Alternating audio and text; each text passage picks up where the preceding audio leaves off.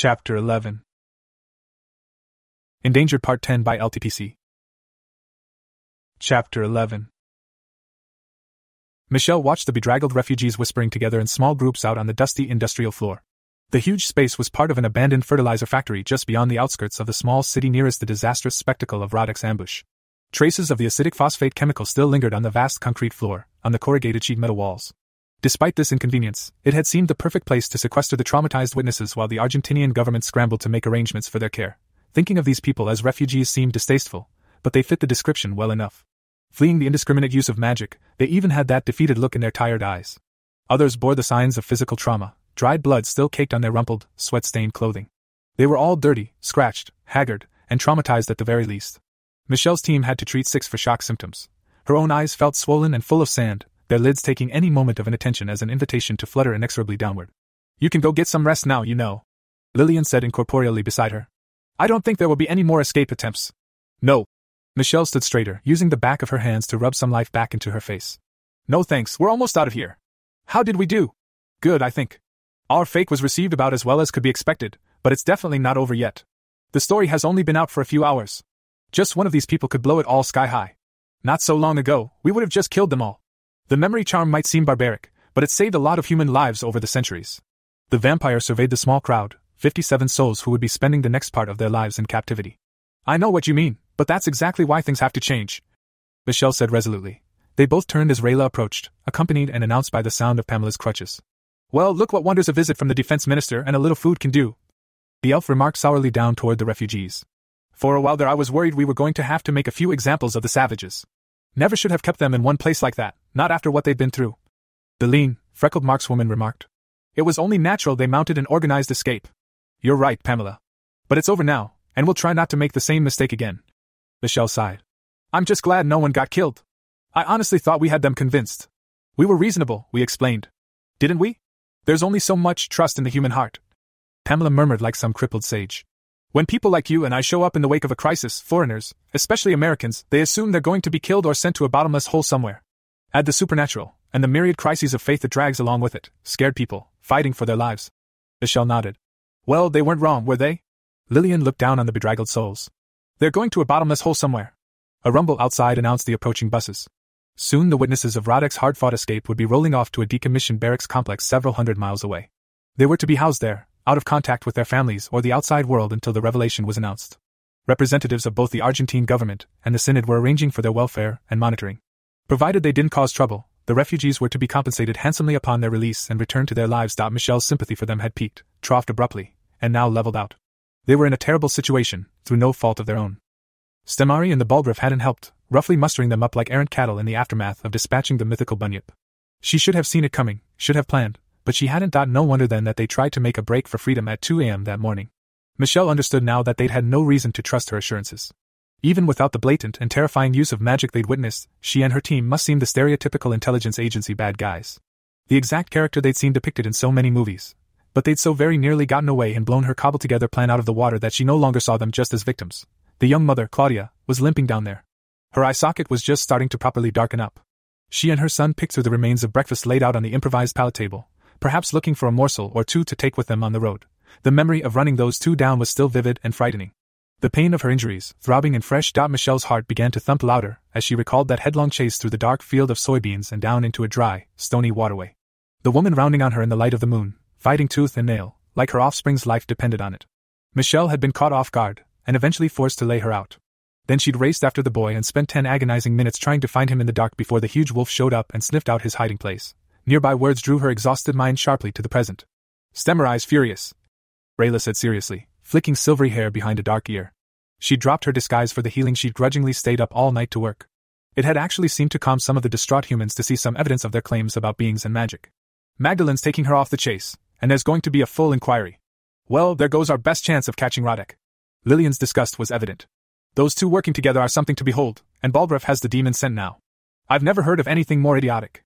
Lord Guthrie argued against it, but last night, they voted to back off on Roddick until after the revelation," Rayla explained. "I just got the minutes through on Maginette. They think it's too dangerous to confront him openly again." "Maybe it is," Pamela mused. "But after what I saw in that church, I'm thinking it's too dangerous not to. You don't win this sort of engagement by sitting idly by and hoping things work out in your favor." Well said. Rayla eyed the human speculatively.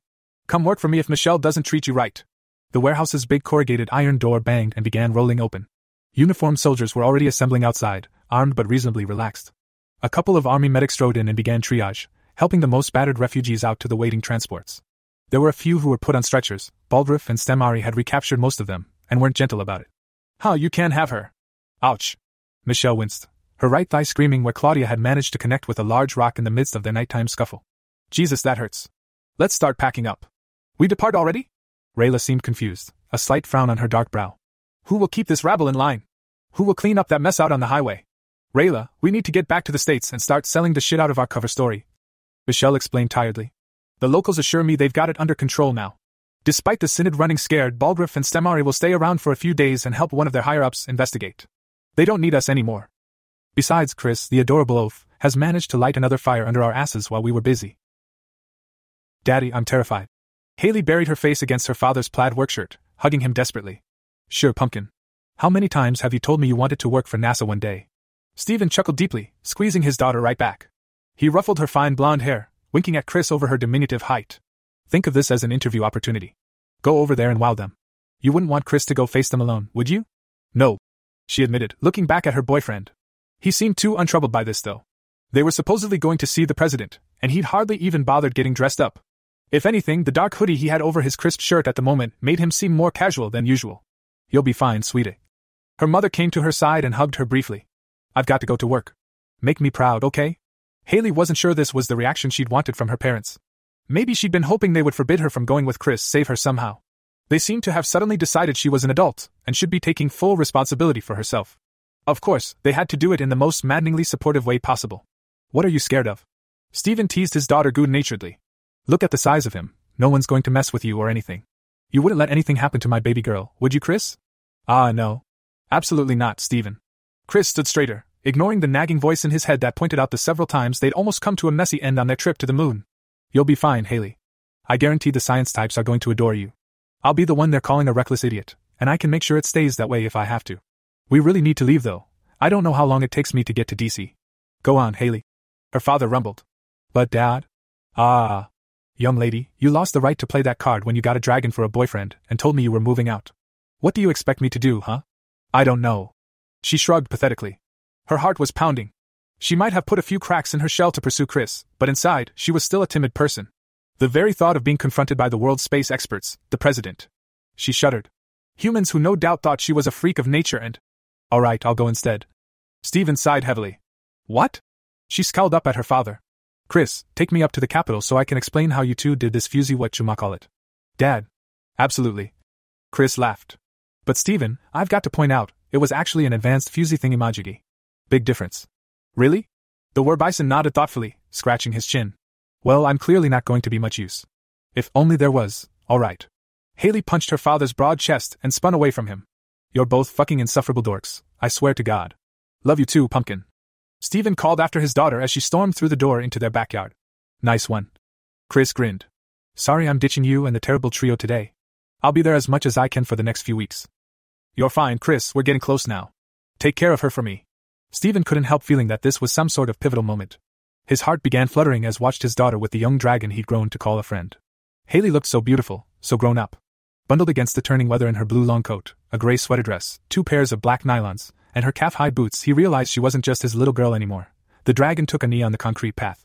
Stephen watched the young man take her hand, listened to his calm words of reassurance and encouragement. Haley could be a willful little thing when she didn't want to do something though, and she had always been terribly skittish about strangers.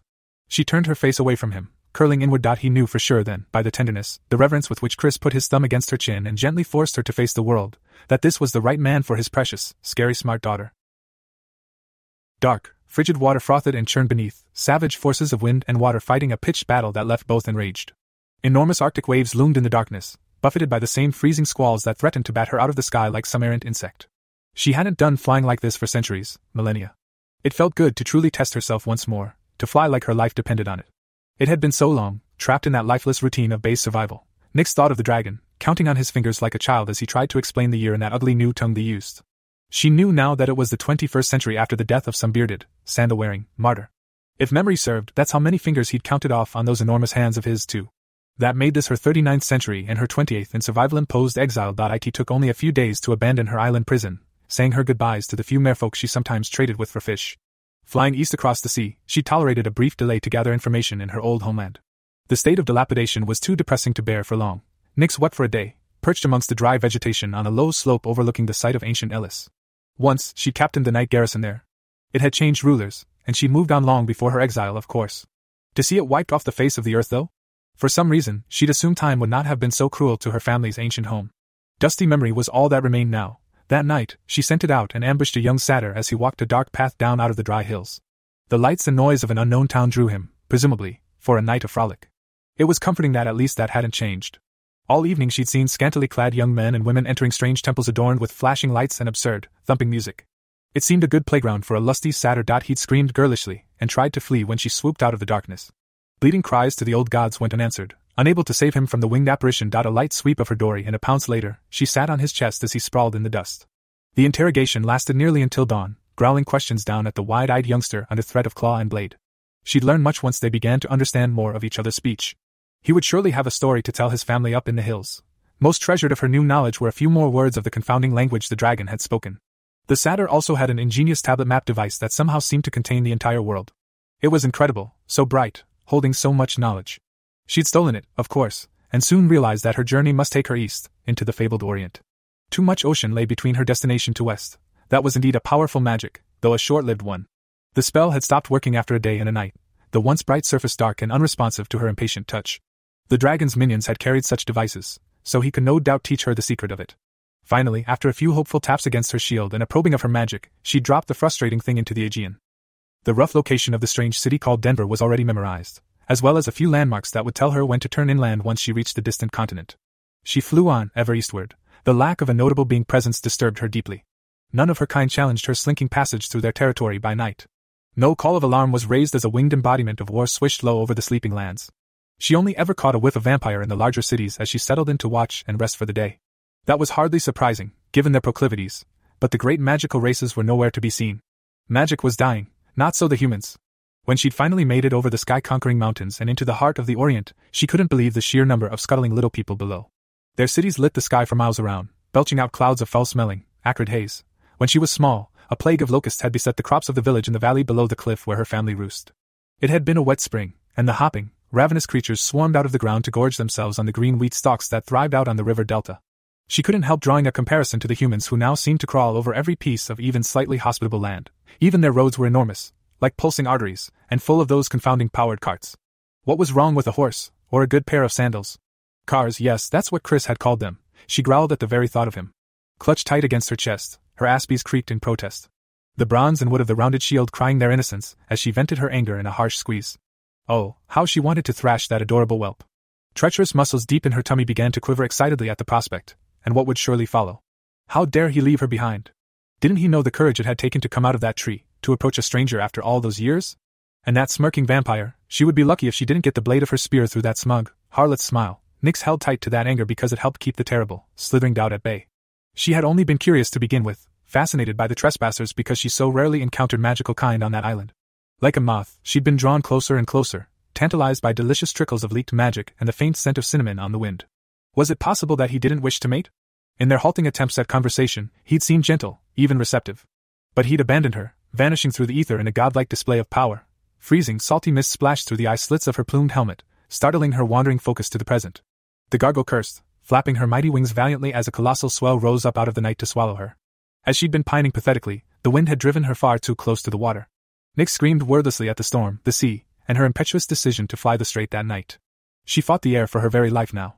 Wind-whipped foam and icy water glanced off the surface of her shield, bucking violently into her. She barely cleared the top of that monster wave, her lower body splashing against it as her wings battled for purchase. Gasping at the chill of Arctic seawater across her front, Nyx dove downwind into the valley of the trough, regaining what airspeed she could in a desperate attempt to stay out of the water's deadly grasp. Perhaps most insulting was the stinging of bitter salt in her tail eye. Blinking sourly, she tightened her gray tail around the haft of her dory, bracing it up between her wings, so the spear tip jutted above her head. She must look quite comical, she thought, some archaic warrior attempting to joust the storm. Flying with her armor and weapons was burdensome to say the least. To do so in such weather could yet be the end of her. And for what? A pup of barely 2 decades who somehow reeked of ancient power. Low she skimmed along the trench between the huge waves, dodging the crest of a several-ton chunk of ice that tumbled sluggishly down the slope of the swell. Instinctively mimicking the greatest of seabirds, she let the wind push her along. Skimming just above the surface allowed her to take advantage of the ground effect and the extra push of air trapped beneath her wings. At the first slackening of the howling gale, she angled upward and flapped for dear life. The dense, salty air fought her for every inch of altitude, but she'd stolen its speed and now cashed in for the height she needed to get back on course. To be downed in that thrashing, glacial water would mean almost certain death. When dawn came, and she turned to stone, she would sink like one. Her formidable strength and resilience wouldn't save her from the crush of depth when night returned. If she sank deep enough, out of the sun's reach, she would slowly dwindle and starve on the muddy, dark seafloor. The sun must be only a few hours away now, too. Putting that depressing thought out of her mind, she instead turned to berating her carelessness. Thanks to that spell of mooning, when she reached the continent across the strait, she would somehow have to clean and oil every inch of her gear. Corrosive salt could not be tolerated. The beautiful, mithril chain of her long shirt would be the worst, for she didn't have a convenient bath of oil to dunk it in. Her molded cuirass, greaves, plumed helmet, gauntlets and reinforced leather skirt would all require time with a cloth, but nothing compared to the arduous task of cleaning chain if rust set in. Still, the lightweight armor allowed her to fly into battle, and that mobility had proved the bane of her enemies before. Leaving it all behind hadn't even been considered. It was all she really had of her previous life, and they were the tools of her trade. Finally, after fighting the storm for every foot of progress for what felt like hours, a faint light grew in the gloom.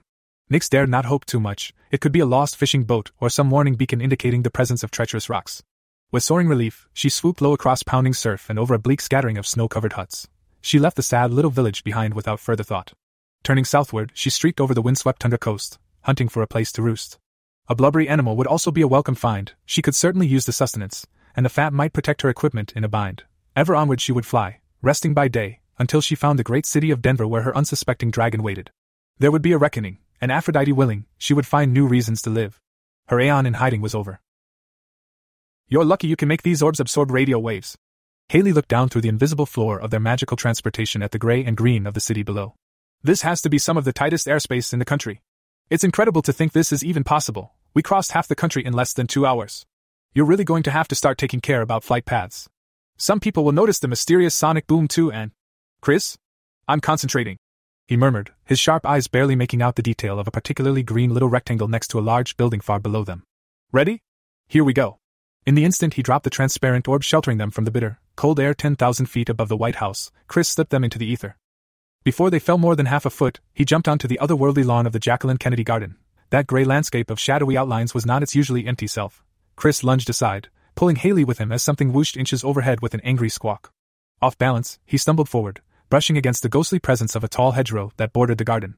Arg! He bellowed in agony as the shadow somehow lacerated deep gashes down the left side of his body. Chris tumbled backward onto the sickly-looking lawn, clutching at his wounds even as his eyes caught a glimpse of movement. In the hedge, something dark wriggled in ecstasy, retracting its bloodied, glass-like blades deeper into the shrubbery. Haley screamed, shrill and high as he groaned in pain. She fixated on the crimson weeping from 4 deep razor-like slices. It was a nightmare, his purple aura pulsing bright and his leaking blood wide-eyed at the sight of so much of his own life stuff. Chris got a hold of himself and sat up. Gingerly his left arm rotated so he could inspect the clean, steadily flowing cut just above his elbow. It throbbed, and he could feel 3 more shouting to make their presence known. On his calf, his thigh, and thankfully across one of his ribs. It hadn't slipped between, so far as he could tell. Jesus, that hurts, what the fuck? Something chittered excitedly above them and began a trilling alarm cry. They both looked up to a brown, leathery creature clinging to the ghostly facade of the president's residence. It looked like a flying mouth. The little monstrosity was completely naked. Wrinkled, fetid skin stretched taut across sinew and bone and bat-like wings. It didn't have a head per se. Its thrashing tail led to a foot-long torso dominated by bulging flight muscles. That beige body just ended in a salivating maw and 4 yellow, elongated teeth that gnashed with pincer-like, independent twitches. There were no eyes, no snout, no ears, just a ravenous mouth ready to gnaw their bones. Still, it was somehow pointed right at them. Chris forgot about his wounds as the hideous thing flapped its tattered wings, attached to the vertical shadow wall by the wicked hooks at the end of 4 stumpy, skeletal legs. It bounced itself in a frenzy, all the while making its terrible, screeching racket. It almost reminded him of the rooster back on Jethry's farm, clucking and fussing to draw the hens in when he found a particularly tasty morsel to share in the course of his scratching. That comparison proved far too apt, as they heard the cry taken up by hundreds of discordant, eager voices in the dark branches of the surrounding trees. Chris, let's get out of here! Haley cried, tugging at his good arm, trying to pull him up off the diseased grass. The shrieking stopped. They both froze instinctively. It was only because Chris was in the process of clawing his way to his feet that he saw the black, squiggling parasite worming its way up the side of Haley's calfskin boot. Branches rustled, and the flapping of hundreds of unseen wings taking to the dark air suddenly whispered in their ears. Chris flipped the thing off of Haley as he tottered upright in growing panic. Adrenaline rushed into his arteries as he saw the first of the creatures winging in toward them from every direction. He stared in shock, leaking his precious blood into a pool of joyously thrashing black leeches that lurked in the grass. Haley whimpered in abject fear, breaking from his side to dash toward the building. That snapped him out of his disbelieving stupor. Splitting up was about the worst thing they could do. "Haley, no!" He dove after her with an outstretched hand, ignoring the pain lancing up his side. Catching just the tail of her coat, they tumbled back onto the parasite-ridden grass. She was sobbing in terror now, but he managed to pull her to his chest and turned to keep an eye on the flock. The creatures were upon them. The flying vanguard was much faster and stealthier than Chris would have thought possible. The first few sets of outstretched, mottled fangs were less than a second from his throat. He did the only thing he could think of, dumping them unceremoniously back into the norm. They lay gasping, blinking up and into the cold, spitting rain, catching their heaving breath. "Get up!" Chris ordered after a few seconds, struggling to his knees as he began searching for any trace of parasitic hitchhikers. "Get up and strip!" "Chris, what was that?" Haley held her hands over her eyes as she tried to stop crying. "I have no idea," he groaned, his voice sounding deadened and shocked even to himself. Already he pulled his hoodie over his head, and was unbuttoning the blood-soaked shirt beneath. His eyes darted suspiciously across the now perfectly manicured lawn, searching for squirming movement. In the back of his mind, he wondered what was going on in the ether right now. It didn't bear thinking about. Their shadows were no doubt being torn at by 1,000 furious, shrieking mouths. "Haley, get up. There were some sort of leeches in the grass. Go get on the path." "Leeches?" Haley shot up like a startled rabbit, scurrying off the lawn like it was a pool of lava. I'm fucking out. Not near that hedge!" He shouted the warning, pulling her up short until he could make his way to her side. "Stop running away like that, there's something in there." "Sorry." Haley sniffled, taking his offered hand. Through the branches of a tree that must have housed dozens of those flying things, she looked up at the tall, curved face of that iconic building. "I'm freaking out. We're going to be in even more trouble now." "We'll be fine, I think. Did I tell you about the time I got an anti-nuke missile fired at me? Got a job out of that little stunt. You're not helping." They cautiously made their way to the closest path, and Chris started checking the rest of his clothes for determined parasites. He ended up removing his shoes and pants, paranoid that the squiggly things had crawled into delicate places. "Oh my god, look at this thing, it's disgusting." Sure enough, just below the hem of his boxer shorts, one of the worm-like things was latched to the back of his thigh. It was tough, rubbery and strong when he prodded it, rather than squishy. Very carefully, he pulled at the end which wasn't busy sucking his blood. It writhed mightily, sucking and injecting something that burned, jolting him into giving up. "Ouch. The fucker. I'm going to be sick if there's one on me." Haley's voice rose as she watched him try again. "Chris, tell me there isn't one on me." "There probably is," he said honestly. "I should be able to burn it off, but this isn't exactly the most discreet place to start a magical fire." Giving up on ether leech for the moment, Chris inspected the wounds on his left side in the overcast light. The cold and wet didn't bother him one bit after what they'd just escaped. Never had he imagined the ether could be so openly hostile. He'd heard it could be dangerous, sure. Wraiths, ghouls, people getting trapped in there and dying from the magical drain. That sort of thing. This just seemed so insidious. "You're still bleeding pretty badly." Haley poked gently around the wound on his rib. The slowly flowing streams of clotting, darkening red mixed with the light rain to spread wetly down the muscles of his tummy. "What did it?" Don't move." The voice spoke with the authority of a long career spent in law enforcement. Chris sighed. He'd really hoped to sneak in and find the president in the ether, thereby avoiding this exact situation. "Hands above your head." Slowly. Haley let out a little squeak and jumped close against his chest, her body trembling once again as footsteps approached from behind him. He could hear more of them now that he was listening, thundering across the lawns from several directions. "It's all right." Chris spoke calmly, looking directly into Haley's scared blue eyes, trying to impress that she benefit from his words as well. He began slowly raising his hands, but couldn't get the left one up all the way. "We're here to see the president. My name's Christopher Barrist, we're expected." A fit, middle-aged man in a dark windbreaker came into his peripheral vision, pistol trained low but directly at them. "Hands up, miss." "It's okay, Haley, do as he says." Chris soothed as she tentatively raised her arms. He was thankful that the Secret Service agent seemed experienced enough to recognize Haley's fright and quit with the shouting. "We're going to be just fine." A younger fellow came running up the path behind Haley. "Nice one, Rogers. Where the hell did they come from?" he panted, holstering his weapon and quickly moving in close to grab Haley's wrists. "Don't touch her."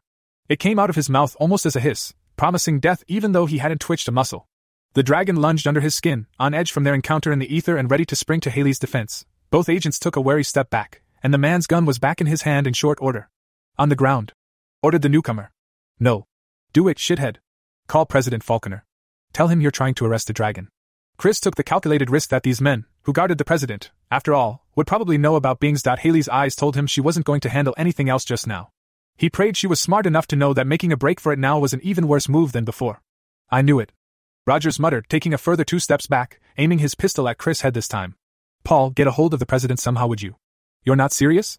Look at him, man. He showed up out of thin air. Radio the guys on personal detail, ask if he's expecting a Christopher Barrist. Thanks for that, Rogers, said Chris. He gave the agent a cheeky grin as his colleague grudgingly tapped a few messages into his phone. Do you think I could relax a little? There's a leech on the back of my thigh, and I don't want him getting any ideas about crawling higher, if you know what I mean. Shut it. Rogers barked, but took a half step to glance at the back of his leg, really taking in the rest of his injuries now that the initial rush was calming. Jesus, you're all fucked up. Okay, son, you two can relax a little, but no sudden moves. They waited. The freezing droplets falling from the sky thickened, pattering down on the bare skin of his shoulders. They provided sweet relief against the throbbing heat of his cuts. Terrified though Haley was, he couldn't help notice the way the rain bounced onto her blonde hair. The fine strands resisted at first but were quickly becoming saturated. Wet-haired Haley with frightened eyes tugged at his heartstrings. He wasn't going to let anything else bad happen to her today, not one thing. I don't fucking believe it, Paul muttered, turning toward the White House to the sound of a commotion. Stand down. Stand down. The president himself came running down the steps from the Oval Office balcony, hollering as he came. To his flanks, 4 upset-looking, suited agents escorted him out into rain. Robert Falconer was a lean man, with a slightly hawkish nose befitting his family's namesake. His black hair was sliding into gray with the sort of grace that had helped swing a good portion of undecided female voters his way. He was obviously in good shape, running across the wet grass in his fine navy suit, uncaring of the inclement weather or the prospect of dirtying his perfectly shined shoes. His eyes darted across Chris' bloodied side even as he and his men came to a halt in front of their little gathering. Put those damn guns away. Chris, what happened? Chris lowered his arms thankfully, uncaring of his pain or state of leech-induced undress. He wrapped Haley up in a hug against his non-bloody side. Sir? Chris looked up, not knowing how best to explain what had happened. Let's get inside. Robert gestured for everyone to start walking back toward the imposing white building. It's the damn White House lawn. Someone with a camera is going to be paying attention. What is it? Were you attacked? Sort of. I don't know how to put this politely, Chris admitted, noticing that the agents had surrounded them as they walked and were hanging off of every word. Your house is riddled with magical vermin. You're serious? The president's groomed eyebrow fell back into position as he realized the lad wasn't joking. I was trying to make an inconspicuous entrance, but they very nearly got us in the Kennedy Garden, sir. Still got some leech thingies on me to prove it. And there's a big flock of meat-eating devil chicken crab bats living in all your nice trees. Well, in the ether anyway. I think they might be shrikes. Haley spoke quietly from underneath his arm, events sweeping her along and loosening her frightened tongue. I sort of remember the description from a scary story one of my aunts told me. A shrike? I thought that was a kind of bird. The president wondered. It is, sir. One of his men answered before trotting back to collect Chris' discarded clothes. Huh, and you must be Haley? The young woman who's caused such a stir. I'm the stirrer, sir. Haley just taught me how to hold the spoon. The president's eyes narrowed as they started up a set of steps. He wasn't used to anyone taking such a flippant tone with him these days, but it was sort of refreshing. Well, all right then. Robert paused, glancing around warily before they went inside. Not all of the NASA folks are here yet. We'll sneak you up to the family rooms and let you clean up a bit before they arrive. I can try to find you something to wear, but it's not going to be easy. Do you need a doctor? Michelle told me you can heal yourself very effectively. I should be okay, thanks, sir. Chris looked at his arm again. The bleeding was slowing. This conversation you promised better be worth it, Chris. All right, I've got to go explain to 2 congressmen why I ran out of our meeting like I'd been stung by a bee. The president chuckled evilly. Rogers, you found them. Take them up to the 2nd floor and look after them. Get them whatever they want, and for God's sake, no one mention this to my wife. Annabelle was wallowing in the perfect state of drowsy relaxation as she lay on the couch. Emmy snoozed too, sprawled on top of her, blue cheek resting on the meager pillow of her right breast. The warmth, weight, and closeness of her friend probably wasn't helping her own state of wakefulness. She'd meant to do some reading, but the book was so heavy and her eyelids so droopy. They'd been so busy here at home or at the Chef's Academy last week. Combined with yesterday's worry on 2 fronts, she was exhausted. Her brain refused to settle into true sleep though, chasing its own tail around in circles. She still wasn't sure how she felt about Chris' unannounced visit to the moon. Emmy was, of course, full of ideas for punishments that inevitably wound up with her tummy packed full. It was an interesting conundrum though. She'd been mad as hell when Petra and Claire had explained that he was missing. Combined with the news about Roddick, she'd been terrified. But that part wasn't his fault. She was honestly too shocked by the extent of his powers to have processed just how she felt about the apparent recklessness of the way he used them. He went to the goddamn moon. Her fiancé was a walking, talking spaceship. If he could do that then, well, she didn't know really. What couldn't he do? Who was she to complain if it kept her brewmates and their children safe? Was a phone call so hard though? Perhaps it was. She frowned. She would never have agreed to him taking Haley to the moon if he'd asked her beforehand. Then he would have been put in a position where he would be tempted to lie or go behind her back. Annabelle yawned. Damn, she was too snoozy for this. Emmy's shallow breathing and occasional twitches were just adorable. Annabelle lazily ran a hand down the sprite's spine to cup her perfect, little blue rump. The only thing that could make the moment better was if Chris was there, wrapping them both in his arms. It seemed like they'd barely seen him lately, and not in their bed where he belonged. As if summoned by Roddick himself, her phone started vibrating angrily on the coffee table, shattering the peace of their mid-morning laziness. Annabelle's eyes opened reluctantly, and Emmy grumbled sleepy protest as she reached to see who could possibly be so rude as to disturb her. It was the weekend, damn it. The phone's screen announced that her mother was calling, and Annabelle groaned. It was so tempting to swipe the call toward the red symbol, to reject it. But it was her mom, and she deserved a little more respect than that. Bartholomew stirred on her tummy, sensing her apprehension. Ever since her engagement, and Chris' brief elevation to the status of local hero, her mother had been pestering her. "Hi, Mom," she answered with false enthusiasm and another stifled yawn. "Hello, dear." Barbara Somerset was almost giddy with excitement to get her story out.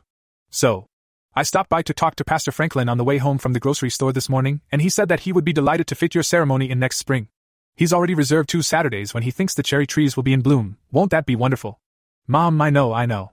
The photos will be spectacular, and the whole congregation can be there. Meryl Jefferson will have a fit when she finds out that I convinced the pastor to reserve the dates for you. He couldn't help himself when I reminded him that Christopher stopped that terrible shooting. I'm still disappointed in you for even being in a despicable club like that, young lady. His bravery helped open my eyes, though. He's a good man, even if he isn't devout. Your father has been grumbling less about it lately, too. It'll be up to you now to bring your husband into the Lord's fold, Annabelle." "Mom, I don't, she gasped, her eyes flying open as Emmy latched onto her sensitive nipple through only the thin fabric of her slip. She stared daggers down at the coy sprite, who grinned defiantly back around her prize and raised her leg to rub against Annabelle's crotch. If only her mother could see her now, this nightmarish wedding obsession of hers would surely vanish. She wondered if her mom would just up and faint at the sight of the winged, blue beauty molesting her. "Oh, don't you worry about a thing," Barbara continued obliviously. "I've already got a plan floating around in my head for the ceremony, and some great ideas for the vows. I even ran into Linda from Creative Catering last week, and they would be delighted to do the food for such a high-profile wedding." "Mom!" Annabelle sat bolt upright, dislodging her amorous blue limpet to tumble into her lap with an indignant yelp. That was the last straw. She'd indulged her mother's fantasy for far too long now if it had come to this. Creative catering? If all I wanted at my wedding was stale club sandwiches and a selection of fried frozen nibbles, I still wouldn't hire creative catering. And this isn't high profile. Well, you should have told me that before I talked to Linda. I'm going to look very foolish if I have to go back and tell her we're using someone else. We? Mom, this is my wedding. Annabelle's temper rose, her nostrils flaring with months of slow-simmered anger. This was so typical of her mother, hijacking and twisting something that should have been wonderful. She knew exactly why too. She must be getting all sorts of kudos amongst the congregation's wives. After Chris' time in the spotlight, she was using their engagement to peck her way up the social order. Well, she was in for a rude awakening. In fact, I'm not getting married in Laramie. We're not even getting married in a church. Lord have mer, just shut up. Emmy's eyes widened in shock, and Bartholomew scampered around onto the skin of her lower back, cowering from his mistress's rage. You and Dad hated Chris. Annabelle seethed. You've said terrible things about him for years. Well, guess what? You don't even know him, and you haven't known me for years either. I'll be forever thankful that I met him, not only because I love him like nothing else in this world, but because he opened my eyes to your bullshit. I'm not getting married in a church. I don't even know if I want a Christian ceremony anymore. Her mother gasped, and promptly began sobbing. It was a blatant, age-old guilt trip. Annabelle took Emmy's small hand in her own and continued more calmly into the phone. She was really going to say it. It had needed to be said for a long time now. She could feel the tears welling already. Catharsis held out its warm hand, beckoning her toward release. Mom? I didn't fall obediently into your brainwashed, prejudiced little world. You need to learn to deal with that. I want to get married somewhere warm. Maybe on Chris' farm in summer, or next to a mountain stream, or on a tropical beach somewhere. And it will be intimate, just close friends and family so I can do the food myself. You and Dad aren't invited right now. I know that despite the sermons and the hymns you sing every Sunday, you're mean inside. You're bigoted, xenophobic, small-minded, and nothing would please you more than if I ended up exactly like you. For several seconds, the only sounds coming through the phone were each other's heavy breathing. In that quiet moment, Annabelle nurtured a tiny spark of hope that her mom would somehow take her words to heart, that she might change. The revelation was going to crack her parents' insular existence as ruthlessly as the eggs she'd used that morning for omelets. Her faint hope was that they could somehow open their eyes to the realities of the world around them before they were faced with that sundering. Hope shriveled like a cut flower at her mother's next words. What did I ever do to deserve such an ungrateful, wicked bitch for a daughter? To think, I argued against your father sending you to a good Christian school when you started up with that godless boy. Well, now look what he's done to you. What an idiot I was. I'll pray to God for your redemption. Annabelle hung up, anger and sorrow making her gifted magic writhe dangerously. She didn't want to hear another word of spiteful rhetoric from her mother's mouth, lest she do something truly stupid. Bartholomew was already gnashing his little teeth that anyone would dare say such things to her. Amy stood up and wrapped her slender arms around Annabelle's neck. She snuggled close, trying to pour all the love and comfort she could into her mistress. It will be okay, she whispered against the long strands of Annabelle's chestnut hair. We'll find just the right beach, it will be perfect. We'll all be there for you, Annabelle. I know. Annabelle choked, more warm tears beginning to trickle down her cheeks. I know I needed to say that, but why can't they just be good people? People are just people. Look, it could be worse. Emmy consoled, squeezing her friend tighter and fluttering her wings in sympathy. My father tried to marry me off to a horrible elf as a spell slave. I had to hide out in the ether for years to escape that disaster, until I found you and Master. Thank you, Emmy. I love you. And I love you, Mistress. They held each other, Annabelle running her fingers through the sprite's loose, midnight blue tresses to massage her sensitive, pointed ears. Gradually, her raging turmoil calmed until all that was left was her affection and gratitude for her diminutive lover. She was so lucky to have Emmy as a companion. As friends, they could share anything. It made things like this bearable when Chris was away or occupied with other members of his brood.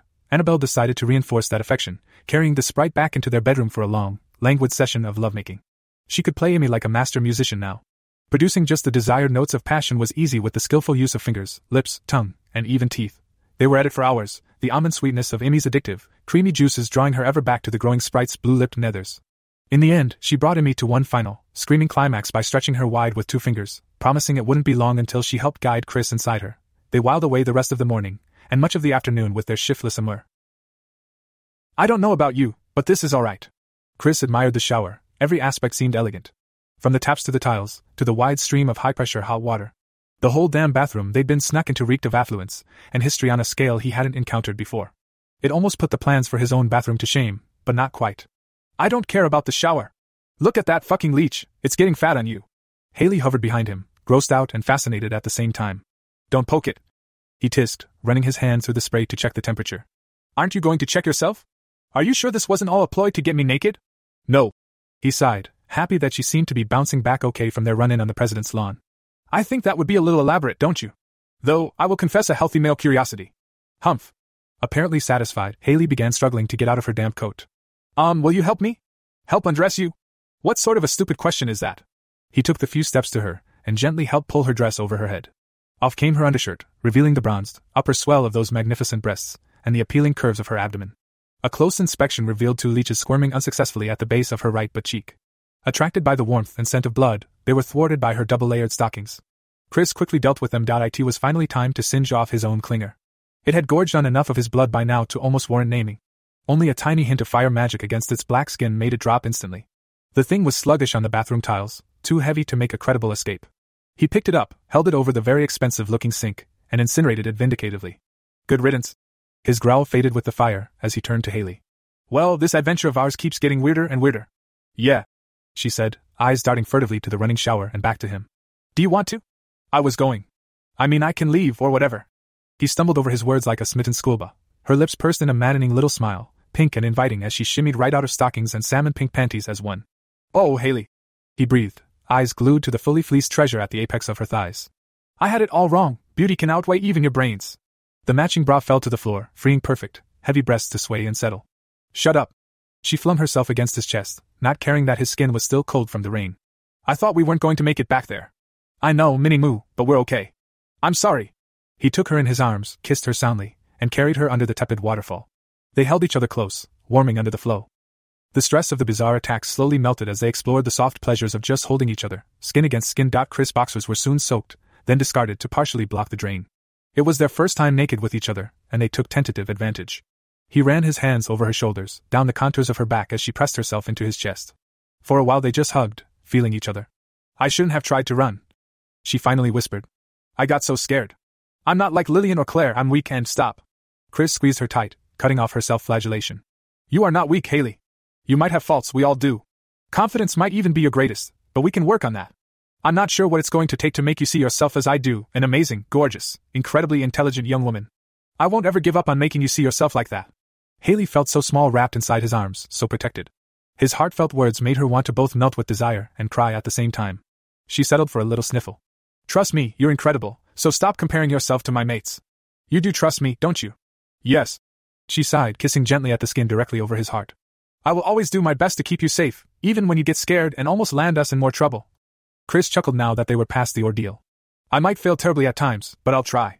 Okay, she breathed, looking up at his handsome features. And I'll try to be a little more confident. They held each other in content silence a while longer, but the closeness of youthful bodies and gentle touching soon ignited more carnal desires. For Haley, breathing his maddening scent, touching his soft skin over hard muscles, being touched back so gently, it all set her insides smoldering. His eager member was stirring too, thickening. She could feel it, dragging warmth up the sensitive skin of her inner thigh. Their eyes met, and he gave her the most unapologetic, goofy grin she'd seen yet, rolling his eyes. "He can't help himself, it seems," he murmured wryly. Boldly, she pressed into the base of it, leaning close to look up at him. Her soft thatch of fine, golden pubic hair pressed against his thigh, nipples flattening delightfully against the firmness of his almost edible musculature. She stepped away to give his insistent penis space to rise, lest it attempt to lift her off the ground. Haley's breath itched as it nudged against her plump, engorging labia on its way to stand tall and proud between them. "Well, he's not getting lucky today." She looked down between them, her hand tentatively brushing the side of his shaft. It was daunting, and yet exhilarating to think about him slipping inside her. Even his balls seemed enormous, bulging below and to either side of his thick root. When she worked up the courage to gently cup one, the heavy orb defied her little palm. Warm, soft sack spilled onto her wrist as she looked up to his handsome blue eyes. "Jesus, Chris, I knew Lillian was teasing me, but I didn't really think it would get like this. I brought a nice large toy to practice with, but how many times do I have to tell people not to take Lillian to heart?" He sighed. "Haley, you must have heard about the enchantment I used on Susan?" Hum. She nodded, nibbling her pink lower lip. "Well, there's no rush for us to do anything. I'm enjoying just being close with you." Her silky, wet pubic hair was tickling his skin maddeningly. Magnificent wet breasts pressed against his torso. The little minx began moving her hips side to side, creating the delightful promise of friction trapped between their bellies. He leaned down to kiss the top of her head. "I know."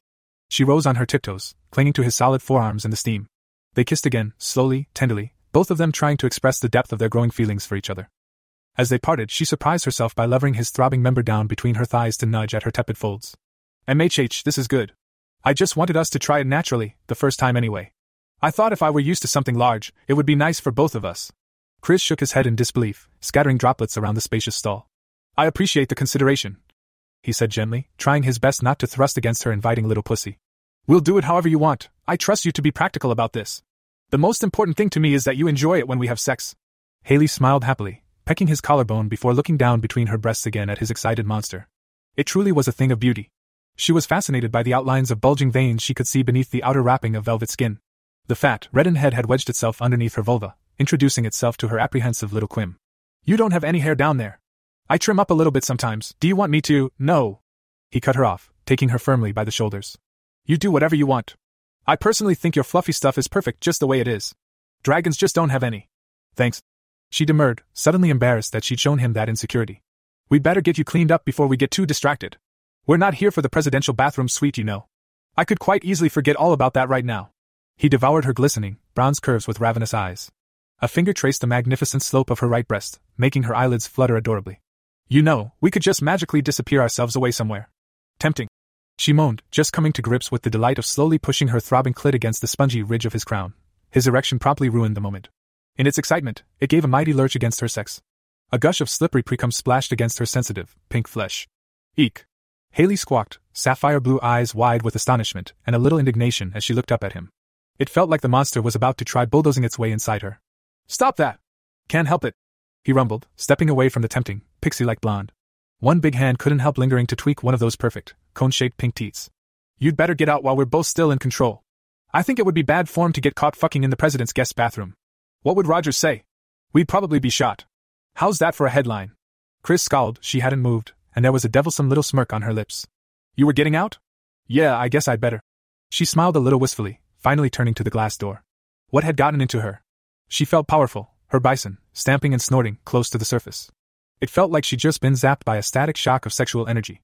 The muscles of her core were quivering in anticipation.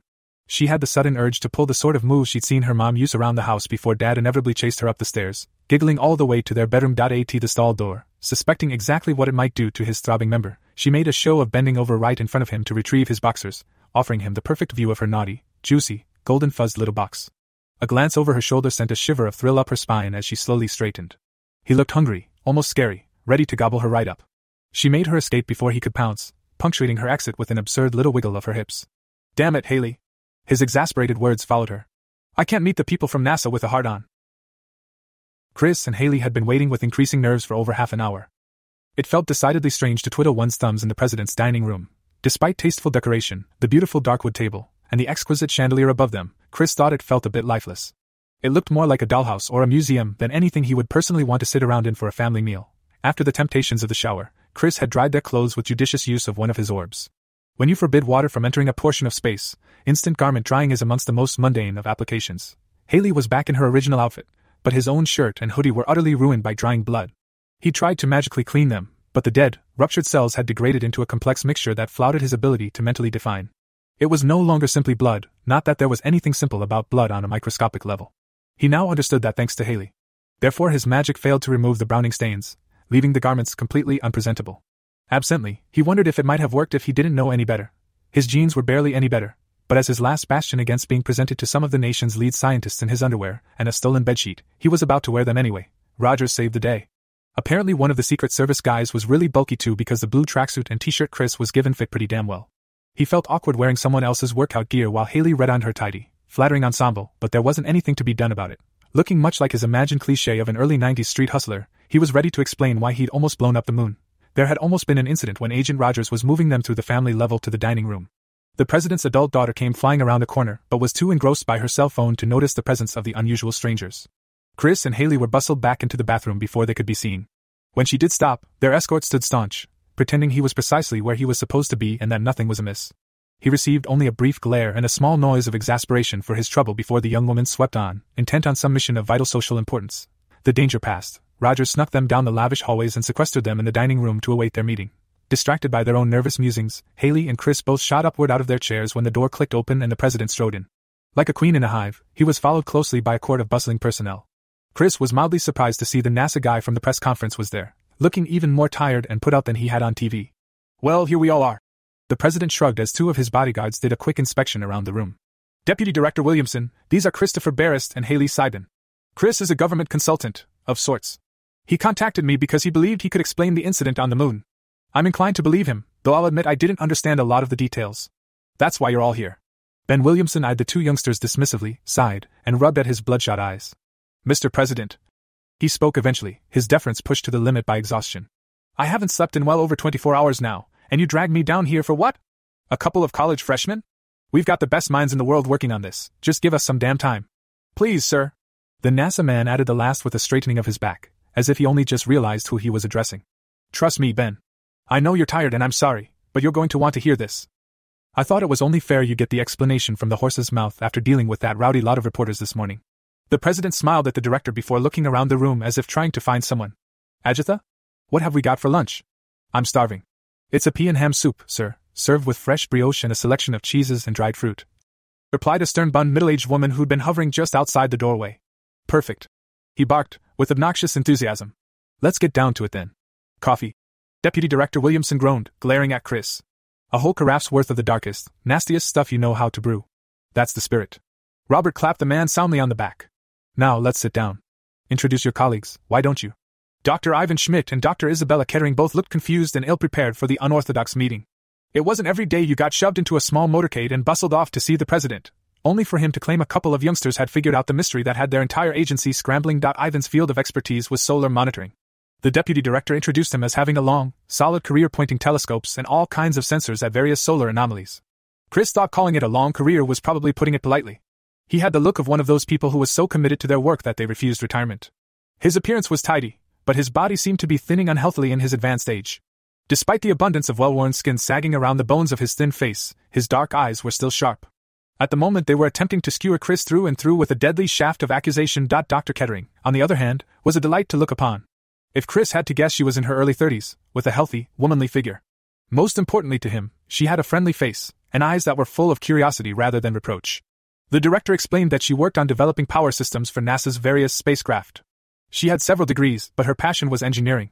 After hearing fusion and reactor and Chris over the phone Cliff's notes, the president had specifically requested that Williamson bring someone with knowledge of experimental power systems. As the group took seats around the mahogany table, Chris noted the presence of several others in the room. A few Secret Service guys were, of course, aiming decidedly wary looks his way. After the drama out on the lawn, that wasn't exactly unexpected given their duty to protect the president at all costs. There was also a professionally unobtrusive general, or perhaps a colonel, listening discreetly in the corner. By his uniform, Chris assumed he was with the Air Force, but he didn't know enough about rank insignia to decide how high up the chain of command he lay. Most disturbing was the unexplained presence of a crisp-suited blonde woman taking notes by the door. Well, that was when she wasn't fixing him with a piercing, hawk-like gaze. She had a decidedly military look about her, and an air of confident untouchability that set the back of his neck tingling. Whoever she was a predator. He was about to ask for her to be introduced when a balding fellow stepped up and opened a briefcase on the grand table. Before we go any further, we need to get everyone here covered by a non-disclosure and bump your clearance up a few levels. The president explained as papers were passed to the two scientists and their boss. Nothing too untoward, I promise. Don't we need to sign anything? Chris asked as the three grumbled and began flicking through the ridiculously officious documents. That's a little more complicated. The president mused. So far it's been agreed that you're primarily answerable to the Synod, not the laws of the nation you reside in. That means you can't go round spilling secrets, but so long as I do the initial explanation of the situation, you shouldn't land in hot water. Most people here are already up to speed. The strangeness of that statement caused a few wary glances between the scientists, but it also piqued their interest. As they began scratching out numerous initials and signatures, Chris looked to Haley, whose chair was almost touching his now. He took her hand under the table and gave it a reassuring squeeze. I'm okay, she whispered under her breath, squeezing him right back. An unspoken tension seemed to grow in the quiet dining room as the three NASA employees signed away their souls. Thankfully, the promised coffee and refreshments arrived, pushed in on an ornate beverage trolley, interrupting a stare-down between Chris and that hawkish woman. They were served in turn, and Chris eventually accepted a dark coffee served in fine china cup, complete with saucer and all. He barely knew what to do with the delicate thing, which didn't suit his large hands at all. All right, folks, hold on to your horses, the president said when everyone had been served. A gleeful hint of mischief twinged the corners of his mouth into a rather unpresidential expression as the confidentiality agreements were collected. It boils down to this. Magic is real, there have been mythical creatures living among us for millennia, and Chris here is a dragon. Yep, I know, it's a real mindfuck, but everyone's going to have to deal with it someday soon. We're calling it the revelation. There you have it. Discuss. That didn't sit too well with skeptical science types. The disbelieving protestations were still going on several minutes later despite the president's level reassurances. Sir, Chris muttered across the table. Perhaps a demonstration might help convince them? Okay, Chris. Robert Falconer nodded thoughtfully. Nothing too dangerous, mind. My wife will kill me if you blast a hole in the wall. And so, Chris got the attention of the room with a gruff clearing of his throat, downed the last of his coffee, and summoned a marble-sized orb into existence from the ether. With his audience looking on his awed silence, he took a few moments to check his parameters. Air was passing in and out smoothly, not creating a dangerous pressure gradient. When he touched it, the light-devouring boundary resisted his finger's intrusion absolutely. That was good. No one would lose a chunk of their hand if they foolishly tried to sweat it out of the air. With a final glance around the room, he picked up his saucer, held it up for all to see, and slowly ran the orb back and forth through it 5 times. The result was an improbable piece of Swiss cheese porcelain, still intact without any sign of cracking. Be careful, the edges could be very sharp, he warned as he leaned across Haley to slide the saucer to Dr. Schmidt. However, Ivan was convinced it was some sort of parlor trick. Williamson examined the plate suspiciously, but Dr. Kettering soon discarded it when it was her turn, more intrigued by the floating ball of darkness that Chris repositioned right over his cup. He let a tiny stream of sand-like particles trickle out the bottom of the orb. The unintroduced woman by the door scribbled notes, furiously, eyes alight as she glanced between her book and the magical display. It's incredible, Dr. Kettering observed, cocking her head as she watched Chris idle magic. I can't help jumping to assumption that it's some sort of miniature black hole, but that's obviously not right. Chris smiled, having struggled with the same terrifying prospect during his early experiments. I thought the same thing to begin with, but as you can see, matter can pass both ways. Plus, there's the fact that we aren't all having this crisis of belief from the inside of the thing, crushed into human guacamole by overwhelming gravity. Preposterous! Ivan interrupted with a disgusted grunt, flinging the holy saucer down. Don't put any more crazy ideas in his head, Isabella. Chris could only shrug in the face of such obstinance. As the orb winked out of existence with a small flash of liberated photons, the argument resumed with even more fervor. It appeared he'd won over Dr. Kettering though, or at least made her think. He didn't want to risk his usual demonstration of phase jumping, but clearly something more was required to hook the others. Stepping into the ether anywhere near here wasn't something he wanted to repeat. With his options limited, he next concentrated hard to bring small, flickering flame to life in the palm of his hand. Well, that's easy, Dr. Schmidt protested. You've got some sort of hydrocarbon being released from a tube running up your sleeve. A simple stage magician's deception. Ivan, just stop for a minute and think about what you've seen, Isabella urged, a hint of exacerbation entering her tone. Stop trying to justify fire for a minute. That was completely light-absorbing ball that somehow put holes in a tea set. They're not asking you to throw special relativity out the window. Well, not just yet anyway, I hope. Just to keep a slightly more open-minded and less confrontational perspective as they make their presentation. Fine. I'll shut up. But I don't see how you stand for it, Isabella. I thought I could try something else.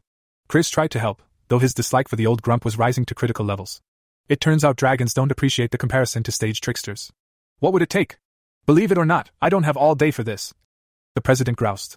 Chris, stop trying to convince them and just explain what the hell you were doing on the moon. I'd like to hope someone in my leading science agency can wrap their head around it because I sure as hell can't. Okay, I guess. Chris nodded, wondering how best to do so. Well then, doctors, suspend your disbelief for a minute and listen. Robert gestured for Chris to proceed. Where to start? Yesterday, after a couple weeks of experimentation, Haley and I traveled to the moon using my magical abilities. Our goal was to test the first step in our development of a viable fusion reactor, and well, we succeeded. Silence reigned, even the quiet scratching of pen on paper from the corner died for a moment. Haha. Sir, I'd heard you have a bit of a sense of humor, but this is, wow. The deputy director laughed, though not as desperately as in his TV performance. You've really gone to some effort. I appreciate the motorcade and everything, but we're not joking. Haley finally spoke up, though her voice was quiet. We visited the Apollo 11 landing site, and I've got proof. Everyone watched as she reached into the pocket of her coat and produced several of the trinkets they'd collected. She slid them the short distance down the table to Isabella, the black message disc, the cosmonauts' medals, and the Apollo 1 commemorative patches. All were neatly packaged in their own plastic baggies. Good thing you came prepared, Chris murmured. This is one tough crowd. I took a video too. Haley shocked him by sliding her phone over to the president. What? When? Haley, why didn't you tell me? Chris hissed under his breath. Sorry. The blonde rested her head against his shoulder as the scientists looked over the trinkets with increasing agitation. Robert Falconer's eyebrows looked like they wanted to launch off his forehead as he pressed play and watched the slightly washed-out clip. He couldn't help but get a little misty-eyed as he saw his flag return to pristine glory and planted once again in the moon's dusty soil. This is exactly the stuff we need for the Revelation press packages. He beamed at the scowling young man and passed Haley's phone over for him to view. I knew you were right for the job. Chris thought he'd better keep his opinions to himself on that count. Robert had been supportive and lenient so far, and the man was writing his paychecks. Instead, he watched the video Haley had taken of his little moonwalk. All right. He sighed, quickly planting a kiss in Haley's hair. I guess I forgive you. That does look pretty cool. It's actually the first time I've seen my dragon form from another perspective, too. May I please see it? Isabella asked, leaving her two colleagues to quibble over the authenticity of the lunar artifacts. It appeared that Ivan's resolution was weakening, and the deputy director was glancing at the two youngsters more reverently than skeptically now. Sure. Haley passed the phone over to the dark-haired scientist. That was you?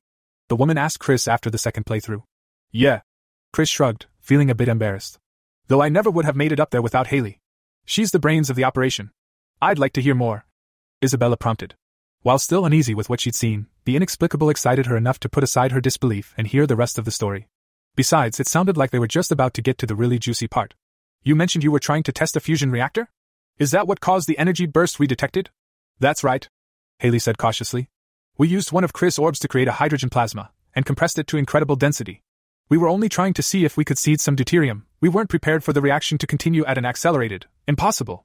Ivan barked indignantly, thumping a wrinkled fist on the wooden table with renewed ardor. You can't fuse pure hydrogen. The half-life of a proton in the sun is about 1 billion years before it even gets a chance to emit a positron. Yes, but... Haley tried. No buts, girl. This has been entertaining, I'll admit. You won't slip blatant fudgery like that past me, the old scientist said imperiously. He was pleased to see that he'd cowed the blonde upstart. You're spinning lies and you're not even bothering to make them half-believable. Apologize, Chris threatened quietly, barely restrained temper rising at the accusation. I won't, Ivan spluttered back. Enough. The president stepped in. He could see that the dragon was about to escalate the defense of his girlfriend. I want to hear the rest of what happened. No more interruptions, Dr. Schmidt. Miss Seidman, please continue. Okay. Well, Chris has incredible control over anything going on inside one of his orbs. I'd already explained the current theory on beta decay as best I could. Our plan was to have him watching closely and wait for the first event we detected. We were hoping that with increased temperature, at least one might occur before we were forced to give up, and it did. When it happened, Chris got a feel for what we were looking for and used his magic to slightly increase the chance of an upquark changing to a down. It worked. Shocked silence reigned amongst the scientists. Even Ivan couldn't muster a protest, blinking olishly with mouth agape. The president and everyone else looked to each other, shrugging their admission of ignorance. The reaction came alive as soon as I put that condition in place, Chris supported. We were getting deuterium nucleating at a nice clip, and producing a ton of energy in the process. Incredible. Isabella breathed, her engineer's mind racing, leaping forward to potential application. Everyone at the table was listening avidly now, wanting to hear more even if they didn't believe. We sort of got a bit carried away with congratulating ourselves at that stage, Haley admitted sheepishly. We didn't realize that the reaction was continuing on past helium-3 so fast. It all happened so quickly. I still think the problem was all the trapped energy, Chris mused. I started having real trouble controlling the orb. There wasn't any risk of it breaking, I think, but I decided it was better to stop the reaction than let it carry on out of our control. I was really losing it at the end, so I let it out. That's what everyone saw. Beyond helium. Dr. Schmidt murmured incredulously to himself. Hotter than the sun. How did you make it directional? The deputy director asked. That's the most confusing aspect of our data. We couldn't figure out any natural cause for an impact, or even a solar event to create such a narrow beam of high-energy particles. We were only about 10 meters away inside another sphere. Chris explained. When I let it go, I put a tiny hole in the reaction orb so that it was angled away from us, the moon, and Earth. It still melted a decent trench in the moon's surface. I don't understand. The president frowned. Here, I can demonstrate if you don't mind a slightly damp carpet, sir. The president agreed reluctantly, gesturing Chris to proceed. Chris stood, walking to a side table to collect a silver pitcher of water under the watchful eye of the bodyguards. He summoned a half-foot-wide orb and poured the contents in from above. It was simple to tell it to allow water in and prevent its escape, but the scientists were beginning to be truly impressed now. Water isn't the best, and I can't pressurize it too much, or we might cut through a wall. But watch when I allow only a small section of the orb to release water. It's sort of like a water gun, but instead imagine it's filled with stuff out of the sun's core. A pressurized stream of the clear liquid shot out, barely 2 feet to the right of Ivan's head. It showered him with agitated, warm mist and continued onward to splatter harmlessly to the floor. The old scientist nearly toppled backward out of his chair as Chris shrank the orb, forcing the jet to continue for another second under hydraulic force. You could have taken my head off. Ivan glared daggers at the young man whilst trying to regain his dignity. I'm starting to think I'd like to.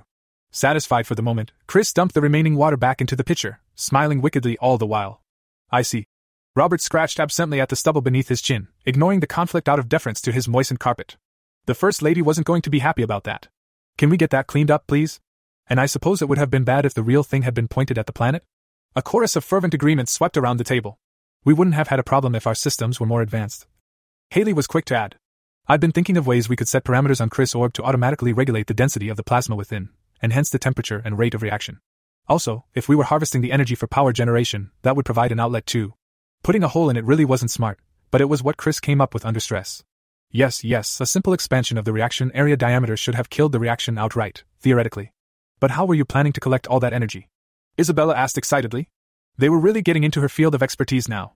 To even imagine that someone had sustained a fusion reaction for a few minutes in her lifetime was incredible. What quantity of hydrogen did you start with? I think it was roughly 20 pounds. Chris answered. They're fucking mad. Ivan shook his head, dabbing the beads of water on his neck away with a handkerchief. If what you claim is true, you're lucky you didn't obliterate the moon. Don't be ridiculous, Ivan. Isabella spoke in their defense. Only a tiny percentage of that mass would have had a chance to fuse in their time frame. We're not talking complete mass energy conversion or anything crazy. I think this has incredible potential. I think so too. Haley agreed. I've got a couple working theories for how to harvest the energy. The most promising involves surrounding the orb with a thick layer of molten gold containing a web of platinum electrodes suspended inside, possibly some carbon, too. Chris has a magical affinity to precious metals, and we're not sure yet what he might be able to pull off. So, you're going after the neutrons. Very interesting. Williamson whistled appreciatively. She knows her stuff? Absolutely. Isabella smiled at Haley, who opened like a flower in spring sunshine at the small praise. It's complete guesswork, but if they can harvest heat and neutron radiation safely, they'll have direct and indirect generation streams. It would be orders of magnitude more efficient than our best fission reactors. You could easily power a Martian base with something like that. You could power roughly half the country by my estimates. Haley corrected. Though distribution with existing infrastructure would present a huge problem. Why are you coming forward about this? The deputy director asked. I'm still trying to wrap my head around the fact that creatures like you even exist. We're people too, you know. Chris corrected, though he wasn't too concerned with the slight. I decided we'd better come forward and explain what happened after all that nonsense on TV about nuclear weapons testing. I don't want any more tension between world leaders than absolutely necessary. The revelation can't handle it. You might be surprised. The president smirked wryly. If all the preparation for the revelation has yielded one truly positive result so far, it's that the world's leaders are more communicative and tolerant with each other. I got a phone call from the Russian premier within minutes and China not long after. It didn't take us long to figure out it wasn't any of us. Though I'm not sure how they'll feel when they find out our pet dragon was conducting experimental tests on the moon. That might be difficult to explain. Chris was nobody's pet, but he clenched his jaw and let it slide. That wasn't strictly true, he reflected. Sometimes it seemed like he might be Petra's or Lillian's pet. It depended on how playful a mood those experienced goddesses were in. Weapons testing would be easier to explain than this. Ivan muttered but stopped his grumbling as an idea came to him. Now wait just a moment, you took yourself up to the moon just like that.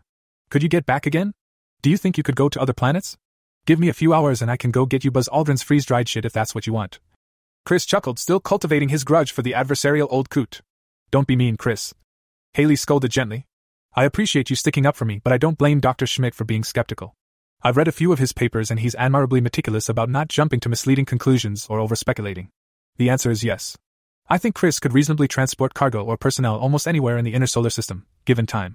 That raises possibilities. Williamson said thoughtfully. I want one. Isabella's eyes sparkled greedily and she turned to tease her new young friend. How much does it cost to borrow him, Haley? I need to be convinced. Chris raised a finger to check their obvious scheming.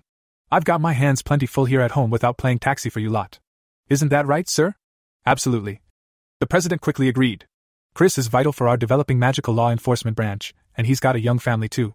I certainly wouldn't want you poaching him for a science project until after the revelation has gone off and things are running smoothly.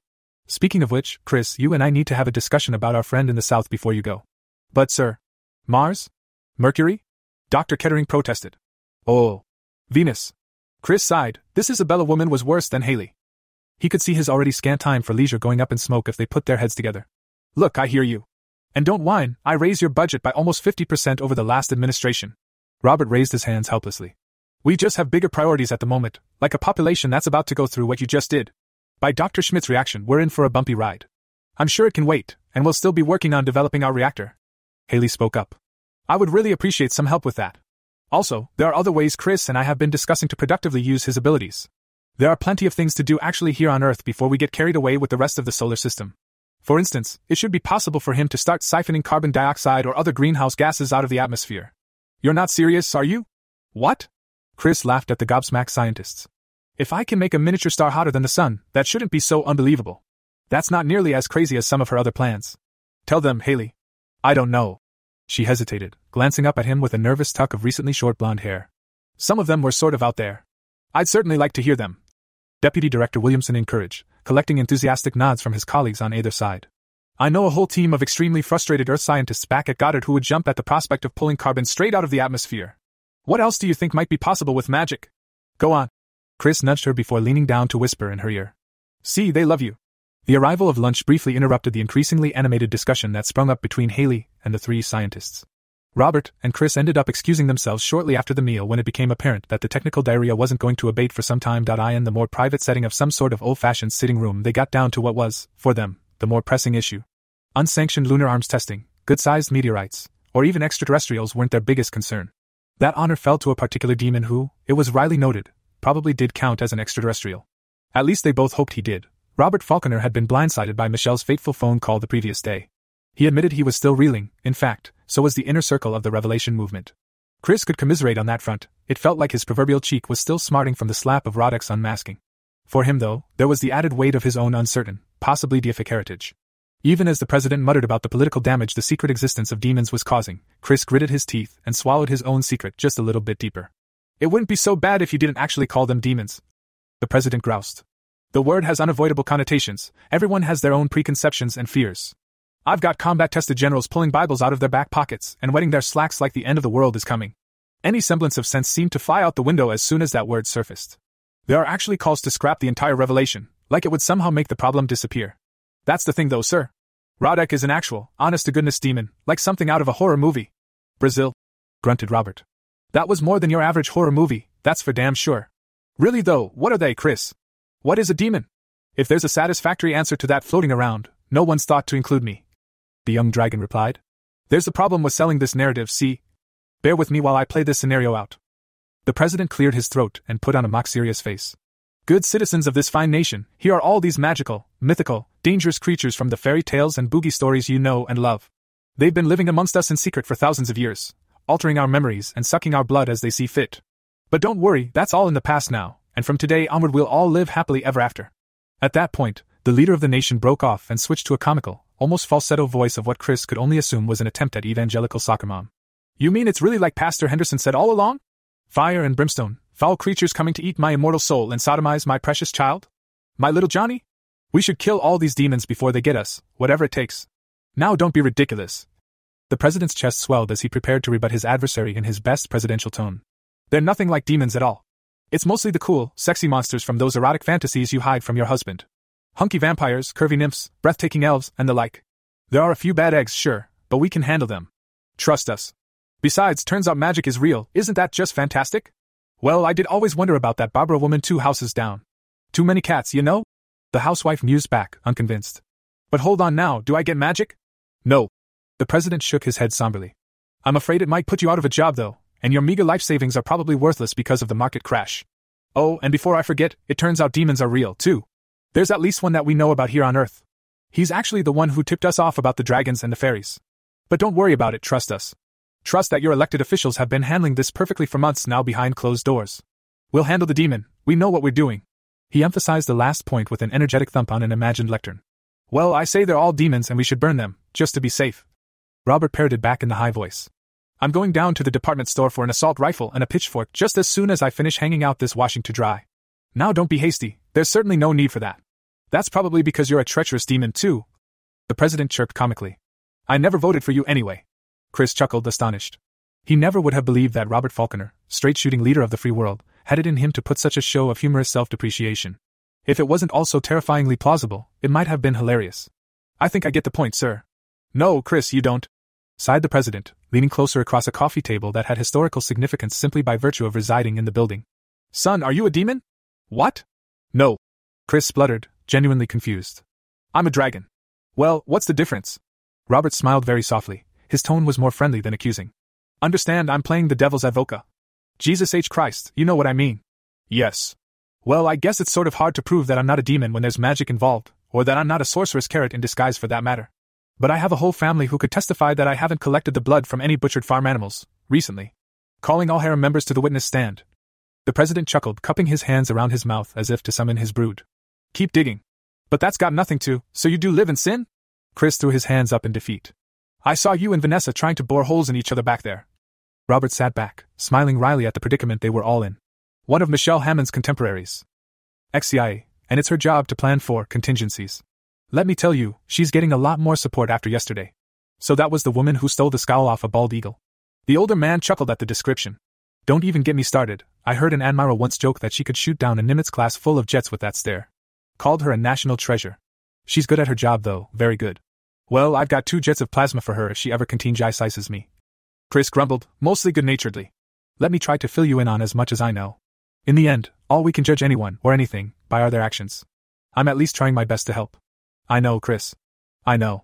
It took quite a while, and Chris had to draw on all of his patchy knowledge of ancient being lore to bring the president up to speed about the barrier, Roddick's logical target, and the eons-old war fought by incomprehensible powers for the fate of the planet. Again, he declined to mention his own theorized connection to that struggle. They shared a deep worry that the Synod wasn't handling the issue competently, not that either could think of a winning scenario for dealing with a provoked demon on the run.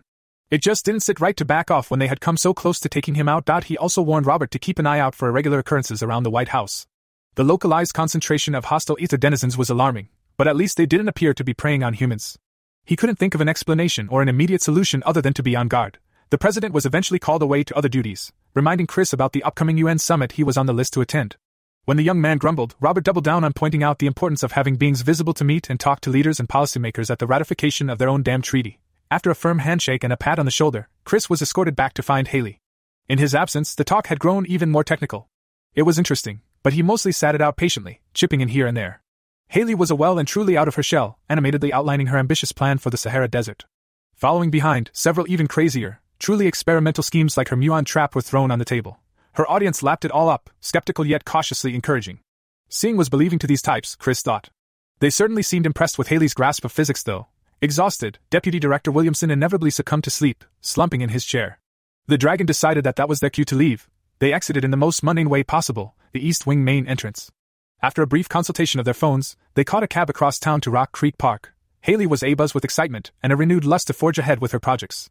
Isabella's business card burned like a fiery ember in her pocket. The researcher had been manically enthusiastic to work with them in any way she could, even offering to drop her current projects and come to visit Haley in Denver for a few weeks. She was almost skipping, and only a little disappointed when they had to forego a trip to the Smithsonian Zoo, despite her high-spirited pestering. Beside her, Chris loomed massive, stalwart, and more serious than usual.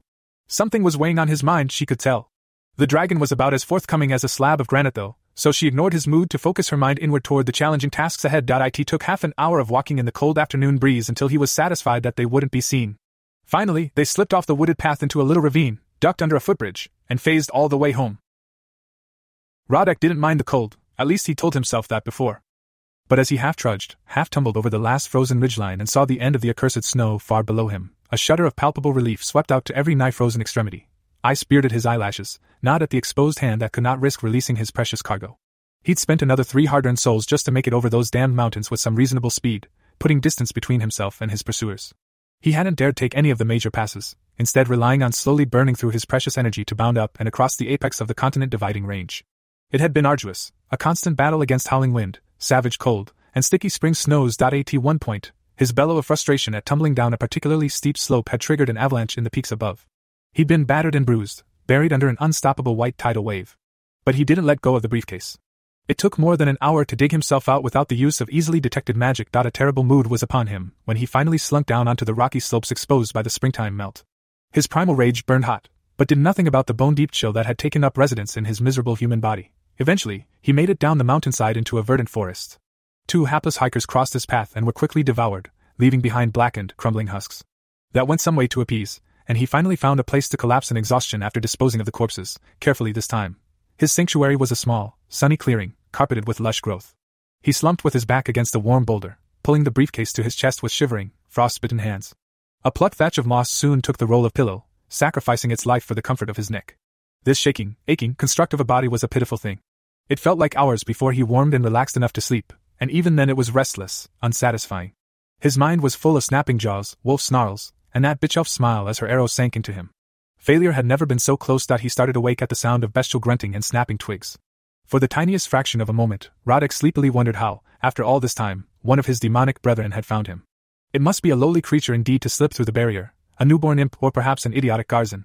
Nothing that could actually assist him now would ever fit through a sliver of a rift like that. A family of wild pigs oinked their way into his clearing and began rooting amongst the tender shoots that were getting a head start on the growing season. Roderick sat up, his mind clearing as he realized the true source of the confounding sounds. To his own surprise, he wasn't angry. It was a sign. He even smiled. How fortuitous that his dinner ran right into his lap. As a young hog spun slowly in the air above his fire, sizzling and releasing the most alluring scents, Roderick considered his options for what felt like the umpteenth time. Far to the north, he could barely sense his small minions winging tirelessly to find one of his last potential allies. So much might depend on the response. But Roderick was shaken by how close he'd come to ruin. This plan was so long in the making, so vital, and he'd gambled everything on its success. With a shake of his head, Roderick knew it was too much to rely heavily on one such as Asenath. It was make or break for Roderick now. To succeed, to offer up such a prize as this bloated world, would elevate him to the ranks of her most favored generals. No, he would claim the position of consort. A shiver of ecstasy crawled up his spine. Even the thought of such an ambitious elevation set his cock hardening. To fail, however. Well, if that was his destiny, better to let these filthy creatures finish him rather than face her wrath again. Asenath could not be his linchpin at this late stage, treacherous half-spawn that he was. No, he would have to execute his personal revenge against the fledgling dragon in careful synchronization with whatever diversion Asenath could provide. The window for passivity, for gathering strength, was already slamming shut. Yes, he murmured to himself as he reached over the flames to rip off a chunk of fatty, succulent meat. Time to lose this pathetic shell. To the north, there must be a large city. Roderick could hear the clamor of souls. They called to his hungry power. There lay the opportunity to cause enough havoc to complete his preparations. He was tired of running. Fleeing into the desolate fjords to the south would only leave him more exposed when his hunters next caught up to him. No more. Contented, he closed his eyes as he popped another tasty morsel in his mouth, savoring the smoky, wild taste. He could feel the faint tug, the approaching conjunction that, combined with his lengthy preparations, would bring him glory and favor beyond imagining. Already the enemy's barrier was subtly rippling in response, not unlike the ocean's tides in response to the tug of the moon. It was still a minuscule thing, though. He wondered if its creators had ever considered such an attack? Probably not, if he'd already made it so painfully close to success. Fitting, then, that the spell which had thwarted his kind by inserting magical instabilities into their rifts would now be exploited with similar finesse. It wasn't long now. Ian spent alone and starving, a prisoner of empty, sourceless darkness didn't matter now. They were all about to pay dividends, and a more glorious and fitting reward he couldn't begin to imagine. Emmy bolted to them immediately when Chris and Haley merged back into the apartment. A hip-height, blue-winged missile of happiness. It's snowing! The sprite chirped excitedly, clambering up Chris' body to cling around his neck. So it is. He chuckled, walking them to a window to look out on the slushy white beginning to blanket the streets below. With wings quivering in childlike elation, Chris could tell she desperately wanted to run outside and frolic. It's pretty late this year, Haley observed as the thick, clingy sludge began to settle on the sidewalks. As a Denver local, she was used to a snowbound life for much of the year.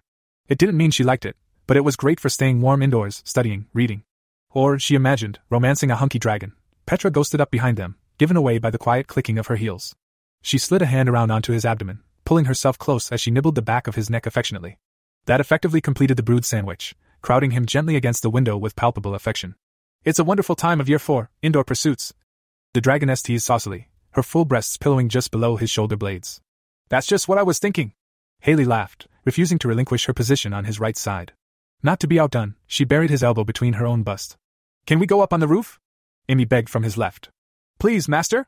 Please, please, please. I'll be good, I promise. He gave her full blue lips a kiss, keeping her quiet. All right, little one. Not for too long. Annabelle spoke up from the living room. Michelle's plane is landing soon, and it might be nice for Chris to meet them all at the airport, seeing as he left them high and dry on their mission. That's probably a good idea. Thanks, Dee. Anyone else want to come along for some snow fun? Not on your life. Petra snickered. I think I'll have a nice warm bath while you two freeze. No thanks. Haley demurred. I want to make some notes while it's all still fresh in my mind. It went well then? The silver-haired dragoness asked. You averted a nuclear calamity? It went okay. Chris frowned. No calamity to avert actually, but we're alive and well, and Haley has a new friend. I'm concerned though, the ether around the White House was full of nasties I've never even heard of before. We got caught unprepared, ambushed by a huge flock of what Haley thinks are shrikes. I got stabbed by some sort of dirty hedge lurker, and the ground was lousy with leeches. Oh my! Immy squeezed his waist tighter with exquisitely toned legs. That sounds terrible. I've had to run from shrike several times, nasty, wicked eyeless beasties. They should all be exterminated right after the fairies. It was damn scary. Haley admitted, watching Chris shake his head at the sprite's casual genocidal pronouncement. I'm glad you're safe, sire. Petra nuzzled against his skin. You'd better go if you plan on tiring Immy out before you head to the airport. Much to Immy's protest, Chris made her put on a wing-customized t-shirt and tiny spandex shorts before they went up to the roof to see the snow. The building wasn't particularly high though, and he only took a few steps onto the roof before he bustled the pouting sprite back inside. It was way too exposed to other buildings, and the constant whine of various ventilation units was intolerable to his enjoyment anyway. He jumped them to Jeffrey's front doorstep. They weren't disappointed. A solid half-foot had already settled on the ground and juicy, huge flakes were falling steadily from the heavens. You could barely see more than 30 feet in the near whiteout conditions. Uncaring, Immy shrieked joyously, flung off her clothes, and ran flapping out into the yard without a care. It must have been infectious because Chris followed her lead moments later. He chased the squealing sprite in his naked hybrid form. Around the house they went, and out into the pristine snow covering a large field. When he finally caught the mischievous little nymph, he dumped her unceremoniously into a forming drift. With no clothes to stuff snow inside, he rubbed great handfuls of it all through her beautiful, dark hair. She hollered her outrage, promising dire retribution as soon as he let her up. The ensuing magical snow fight was epic. With muttered incantations, Immy summoned herself a vast, 10-foot-high castle out of the falling flakes. The damn thing came complete with battlements, miniature snow-flinging catapults, and an even higher tower from which to command her wintry dominion. Chris had to retreat wholesale from the ferocity which met his first assault on the wall. She cackled like an evil wizard, flinging huge volleys of snowballs to pelt down on him. These were followed by wild bolts of vivid lightning as her siege engines reloaded. He barely weathered that storm, only just making it to the shelter of the castle wall. It was as he attempted to get a grip on the icy surface to claw upward when she dropped a full-size snowman on his head. And that's why you don't mess with my hair! She laughed as he ran from her vengeance. He caught his breath outside of the range of her snowslingers, wondering how he was going to defeat her. To be honest, she'd sort of scared him with her ferocity. His entire right arm tingled maddeningly where she'd zapped him. In the end, he came at her with his orbs. She screamed and wailed how much of a dirty cheater he was as he swiped huge chunks out of her fortifications. Another dark orb acted as a shield above his head, placidly absorbing everything she could think to throw at him. He couldn't see what she was using for ammunition, but he would have sworn he heard a plaintive bleat and some indignant clucking near the end, when only her tower was left standing, and she was hopping mad atop one of its frozen crenellations. He struck. Phasing upward faster than one of her lightning bolts, he vanished. Immy only suffered a moment of confusion before he pounced on her from the snowy sky like a bird of prey. They tumbled together as her snow tower collapsed around them. Eyes wild with excitement and a healthy dose of terror, she fought him for all of 2 seconds before morphing into the persona of a coquettish, vanquished princess. It seemed she was quite eager to become the spoils of war, boldly offering her virtue to her conqueror. Apparently, such was the custom in these harsh, imaginary lands. Who was he to buck tradition? Either of them minded the cold because his cock quickly swelled as she squirmed her torso against it. The little minx pushed her arms together, smushing her growing breasts on either side of his throbbing erection. Her small hands were warm and teasing, heated by the magic she'd just been channeling. That wicked pink little tongue of hers was exquisite, darting out to lap up his dribbling pre-ejaculate, or tease his massive knob and its pronounced corona ridge. She jerked him like a pro in the ruins of her castle, worshipping his manhood as she demanded her reward with lusty eyes. With plump blue lips, she kissed every inch of him, paying particular attention to his cold shrunk, hefty testicles and their maddening, musky scent. Muffled content noises, combined exquisitely with her pure eagerness and the lingering excitement of the recent battle. It didn't take long for his throbbing shaft to cough up what it owed. Immy was one happy, overwhelmed, greedy little cum monster as she fed to the point of bursting. When Jeffrey arrived from one of the backfields to investigate the kerfuffle, he found them cuddling in a perfect little igloo, complete with crackling magical fireplace. The sprite's blue tummy was bulging, and she was in an almost drunken state of lazy bliss. Outside, 2 sheep and a small flock of hens he didn't recognize wandered confused through the disturbed snow. "Get on home, ya horny cretins!" The old workat laughed, eyeing Immy's perfect, fun-sized assets openly as she stumbled back toward the house to collect her clothes. "Damn, son! You're fitting to cause yourself trouble with that one when she's grown. Good thing you're hung like old Kellerman's stud donkey, huh?" "Shut up, Jeffrey." Chris groaned, unable to contain his own humor and embarrassment at being caught naked in the act. Pshaw, you just bring that sweet vampire with you next time you want to tumble in the snow. Now them some tits I gotta see before I die. Now there's one that's a handful in the bedroom. Chris shrank ever so slightly back into his human form and began helping the old workat round up his new stock. No kidding. Jeffrey enthused. More than a handful if I'm not mistaken. That's not. Okay, alright. Credit where credit is due. What I meant was that she can be quite demanding, and she's into some stuff Jeffrey, have you ever, a woman's bottom? His mentor grunted in surprise, stopping in the falling snow to look up at Chris as a huge grin split across his face. I fucking knew it, ha. Have I got a story or two to tell you? He trailed off, darting in to punch the dragon's shoulder playfully. You hold on to that one for dear life, son. A woman who genuinely loves it in the butt is worth her weight in gold. Especially if she wants to tackle someone like you. Just for God's sake be gentle with that damn cannon you're packing. They trudged back toward the white-covered farm buildings. Jeffrey regaled him the whole way with tales containing questionable advice and vivid details. If they were to be believed, he had his eyes open to those particular delights almost a half-century back, when he stumbled across a beautiful, lonely water elemental in the northern Rockies. I can't believe what I'm hearing. Robert Falconer glared around the dim, mostly screen-lit room. The blue-tinted light made some of his advisors look positively ghoulish, exaggerating haggard expressions and dark-rimmed eyes. At least some of the men and women he'd handpicked for their jobs had the decency to avert their eyes in what he could hope was shame. That young man is the most promising magical resource we've discovered to date, and thanks largely to Hammond, he's actually cooperating with us. Now you're telling me you want to jeopardize all of that because you're what? Scared? Co-fucking-operating. Look it up, it requires good faith between the sir. Vanessa Harwell interrupted fearlessly, leaning forward to address the president, seated at the head of the table. Michelle Hammond is likely compromised. No one is suggesting that we have him eliminated in the near future, simply that his claimed powers require a rethinking of our strategy when it comes to Christopher Barrist. We need to be prepared if the relationship sours for whatever reason. With all due respect, he is too dangerous to assume he will always be on our side. From what I heard today, he could just about step out of thin air at any moment and kill us all from behind an impenetrable death ball. There wouldn't be a thing any of us could do to stop him. The president took stock of the reaction around the war room, glancing from face to face. It was the fucking demon thing, he knew it. His fist clenched hard in frustration, hard enough to make the old shrapnel wound in his right hand groan in protest. There was a tendon or two in there that had never quite healed right, but he'd always counted himself lucky. He'd seen what happened to the poor bastards on the other side, cooked alive inside tanks turned oven by his incendiary penetrators. He sighed, more of a careful exhalation really, feeling the weight of leadership. It was an iron yoke on his shoulders, crushing him like it never had in his military days. That's exactly right, Vanessa, he probably could. In fact, he could be listening to this very conversation for all you know, any being could. How do you think he would react then? Would he be justified doing exactly what you just outlined? I know I certainly would laugh off a room full of supposed allies plotting how to stab me in the back, just in case. A nervous silence grew in the room, but the president had only paused to let the point sink in. While we're at it, get your collective heads out of your asses about the sex. So he sleeps with a few women, good for them. Direct your indignation more constructively toward the hundreds of cases of domestic abuse and sexual assault that slip through the cracks every day. The silence returned, and this time, Robert Falconer desperately hoped it was a thoughtful one as he closed his eyes and prayed for strength. Damn it, Robert, we're the government. A gruff voice spoke from further down the table. Robert didn't have to use his tired eyes to recognize it. You can't have someone that powerful running about without some sort of leash. It sounds like he's a walking, talking nuke. You'd take all this lying down, would you, George? Robert smiled, flipping the tables on the tough old veteran. In his position, I mean? You'd roll over and let a bunch of scared, old bastards with inflated opinions of themselves sucker punch you, and essentially hold your family hostage?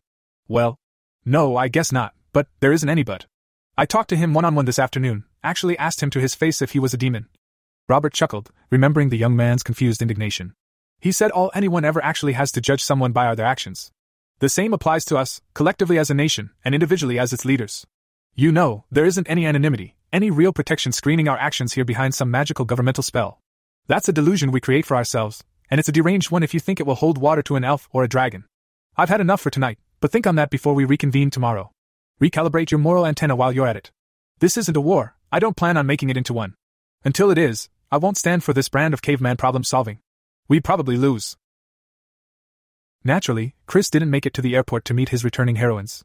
When he and Emmy returned to the hotel suite, chilled and yet invigorated by their frisky lovemaking, everyone was already there, waiting. His brewmates were chatting amiably amongst themselves or chipping in to help Annabelle with the last-minute preparations before dinner was served. Rayla's presence was a surprise, her contribution to the successful mission earning the elf an invitation to share the meal. Sorry, Michelle. Chris walked straight to his most recent brood member and gave her a tight hug. You know I didn't mean to skip out on you. It's okay, she murmured, letting herself relax into his comforting embrace despite the protests of long-held instincts to avoid public affection. That was the thing with Chris. When he touched her, when he held her, she couldn't help but let the stress and fatigue just drain away. Responsibilities be damned. Right then she didn't care that he'd been off blowing up the moon and couldn't help her in Argentina. She was just glad to be home, to feel his arms wrapping her in a warm blanket of acceptance and affection. Now that they were also lovers, she also couldn't help the small shudder of desire that ran up her spine in response to his touch. You can make it up to me tonight. I bargained with Annabelle for it to be my turn. I can't wait, he murmured quietly, squeezing her tight. Michelle looked up at him meaningfully, sheltered from the view of the other women over his shoulders. She went up on the toes of her boots to breathe her request in his ear. Chris, tonight I want you to fucking ruin me. His blue eyes dilated in anticipation as he nodded, silently accepting her avid desire. Haley stole my night, Claire grumped, flicking long red hair tempestuously over a creamy, exposed shoulder. Her flannel pajama bottoms and form-fitting tank top were at odds to some of the more professional, or tactical attire worn by the other ladies, but they had thrown out any pretense of a dress code long ago. You know the drill, Claire. Annabelle shot back as she brought a piping platter of buttered, steamed greens to the table. If you miss out, it's up to you to sneak in some special time off the books. And I hardly think you're in a position to complain, what with the way we all hear you shrieking most mornings. The young dragoness stuck out a pink tongue at her first, wobbling her head back and forth absurdly. I'm sorry, Claire. Haley apologized nervously, still not used to the good-natured, but sometimes intimidating banter of a full-brood gathering. It wasn't easy for her to accept talking so openly or cheekily with powerful beings like Lillian or Petra. Lady Narlaki's presence wasn't helping one bit either. Her whole life she'd been at the bottom rung of magical society, and now they were trying to treat her like an equal. No, more like family. It's fine, don't worry about it. The fiery dragoness beamed at the young Lord Bison, slinking over to put a friendly arm around the uneasy blonde's shoulder. I was just taking the opportunity to whine about Michelle being in for a delicious evening. I understand things like going to the moon pop up every now and then. Just the price to be paid when we're mated to an ancient godling, huh? I'll just have to wait another week for my night of cuddles. Maybe I'll have to start doubling up with Mom, like Annabelle and Emmy. No, you don't, young lady. Petra waggled a finger at her daughter.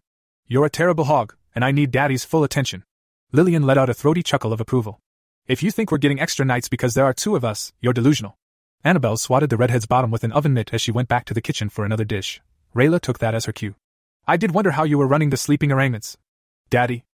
The elf's snowy eyebrow arched as she grinned, pointed black ears tingling at the chance to fluster the dragon. This is not at all what I would expect from one with a magical link to the divine. Don't look at me. Chris shrugged as he reluctantly let Michelle go to greet the impatient vampire goddess. There was only so long you could safely ignore Lillian's menacing hover. I might be the dragon, but Annabelle lays down the law around here. It's better that way. Susan explained as she helped Annabelle by bringing out a pitcher of water and some glasses to the table. No favoritism, unless Lillian gets pushy. Lillian didn't see any reason to dignify that barb with a response, or to delay her own meal for that matter. Rather, her small vengeance and sizable appetite were taken out on Chris as she promptly sank her fangs into his shoulder. Ouch! He protested, she was being none too gentle. Powerful arms snaked around him, squeezing hungrily as she latched onto his neck. Damn it, Lillian, you're like a damned rabid octopus, I swear. Well, she's eating for two. Claire chortled. Lillian squeezed him harder still, a contented, purring constrictor sucking the life right out of him. Hey! Emmy tiredly raised a lazy hand from her swollen tummy. Her small blue digits barely coming above the top of the reclining chair where she'd collapsed to gesture in an encompassing motion at the assembled ladies. Chris is getting some octopus, get it, Rayla? A chorus of groans answered the sprite's dubious joke. Yes, I think I do. Not the best example of your natty wit, Emiath. It was the elf's turn to be embarrassed now, though thankfully her dark skin helped hide the heat in her cheeks. Was he genuinely satisfying all 8 women? The evidence couldn't be denied, already 3 wombs were beginning to swell, an impossible display of magical fecundity. All his mates were brimming with magic and vitality. It veritably bombarded her sensitive magical perception, a constant reminder that she was missing out. Emmy, don't be crude in front of guests. Petra scolded gently on Annabelle's behalf. Her first was occupied, too busy trying to wrangle a colossal turkey roast out of the oven without upset, to discipline the sprite. Sometimes I swear there's a salty old sailor inside that adorable blue body. Chris chuckled as Lillian finally set him free with a series of lingering licks and kisses. That left him able to complete his duties as host. Please, Rayla, have a seat. Tell me about what it was like to get out of the territory for a while. Would you like a drink? I'm sure there's a nice bottle or 2 of wine in the fridge. Soon everyone was seated, and the meal was served. It was a veritable feast. The conversation was lively, and everyone ended up talking and slowly working their way through the array of dishes for over an hour. Annabelle called it her practiced Thanksgiving, and the gobbler was moist and tender as could be. Chris set to with his usual gusto but especially looked forward to the turkey sandwiches he could take for lunch in the coming days. However, it was the spicy scent of pumpkin pie wafting out of the kitchen that had him practically squirming in his seat and graciously refusing a third helping of fluffy, sage-infused stuffing. He had to save room. The best part was that the real event was still a few weeks away, and Annabelle promised an even grander feast on the actual holiday. Rayla pointed out that it was unusual for beings to observe human festivals, but Chris quickly sprang in to advocate the tradition's virtues. He went so far as to point out tenuous similarities between the revelation and the situation between the colonial settlers and the native Indians. It was at best a weak thread to grasp at, but there could be no ground given when it came to the defense of any banquet. Annabelle joined her voice to his though, adamant she wasn't about to abandon her favorite cooking event on the calendar just because they were now a magical family. The bemused elf was invited to join them again for the real celebration, assured by the boastful dragon that she would be forced to concede the culinary merits of Thanksgiving and his first skill in the kitchen. He also claimed that by then, they would be settled into their new home.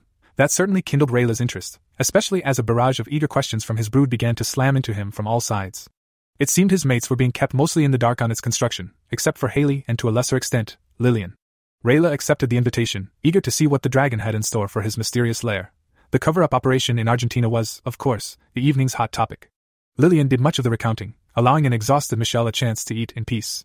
Everyone was eager to hear Stemari and Balgraf's account of fighting the demon. It was worrying that one of the Synod's most dedicated hunters hadn't been able to best Roddick.I in Argentina. They'd been busy from the moment they stepped off the plane and met their intelligence service contact. Reinforcing the cordon and securing the witnesses had been their first priority before the camera crew arrived. Then, racing against the clock to meet the morning broadcast, they frantically completed as much filming as they could before night fell. The breakout by the survivors had thrown them, turning a late night into a sleepless one for most of Michelle's team. Before dawn, they were back out at the scene with Rayla, pulling together the last details before they went live. Fooling the camera during the small live cross had been the most dangerous part. But with the elf's magic, they'd managed to make an exhibition of bloody carnage look more like a dressed movie set. Rayla chipped in at that point in an attempt to explain the nature of the extensive illusory enchantments she'd employed. It was evidently quite impressive because Emmy oohed and awed appreciatively. That sort of complex spell-weaving was beyond the rest of them though. Chris' diamond gift had proved invaluable to power the spells. Rayla was thankful no one questioned how she thought to snatch it up when they departed Denver on such short notice. It would have been terribly embarrassing to admit she'd been carrying Chris' gift with her almost everywhere she went. Despite her weak protests, Chris insisted that they would refill the large diamond for her as soon as they caught up with the backorder of crystals stacking up in Petra's books. Overall, Michelle was optimistic about the operation. Her old allies at the NSA had successfully distributed their slightly doctored versions of the original recording, muddying the waters. The news cycle was already starting to move on, thanks in no small part to Chris and Haley. Their unintentional distraction was proving quite useful for drawing attention away from the potential demonic crisis. The speculation of an unsanctioned nuclear weapons test on the moon was a sensational, panic-mongering headline. The media companies were playing it to the hilt, and the lack of any other official explanation was lending the wildest theories credibility. Rayla excused herself graciously after the meal, walking back through the deserted underground passageways to her book-filled, solitary existence.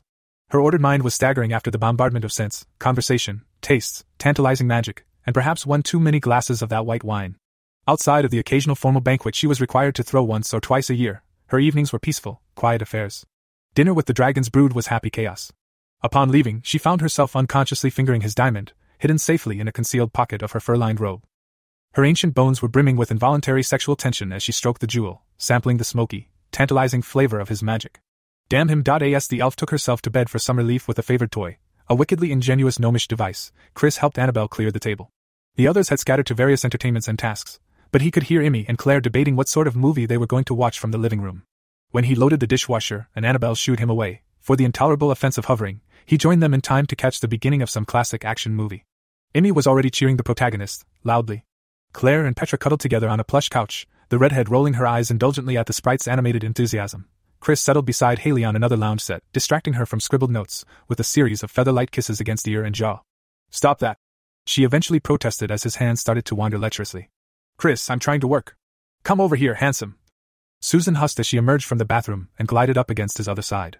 Clad only in a silvery, sleek bathrobe, the mature which presented an irresistible distraction to the lusty young dragon. Her raven hair was still wet from the shower, falling loosely around her shoulders as she nestled in close to whisper in his ear. "I'll suffer your attentions for a while." "Suffer, huh?" His eyes narrowed playfully.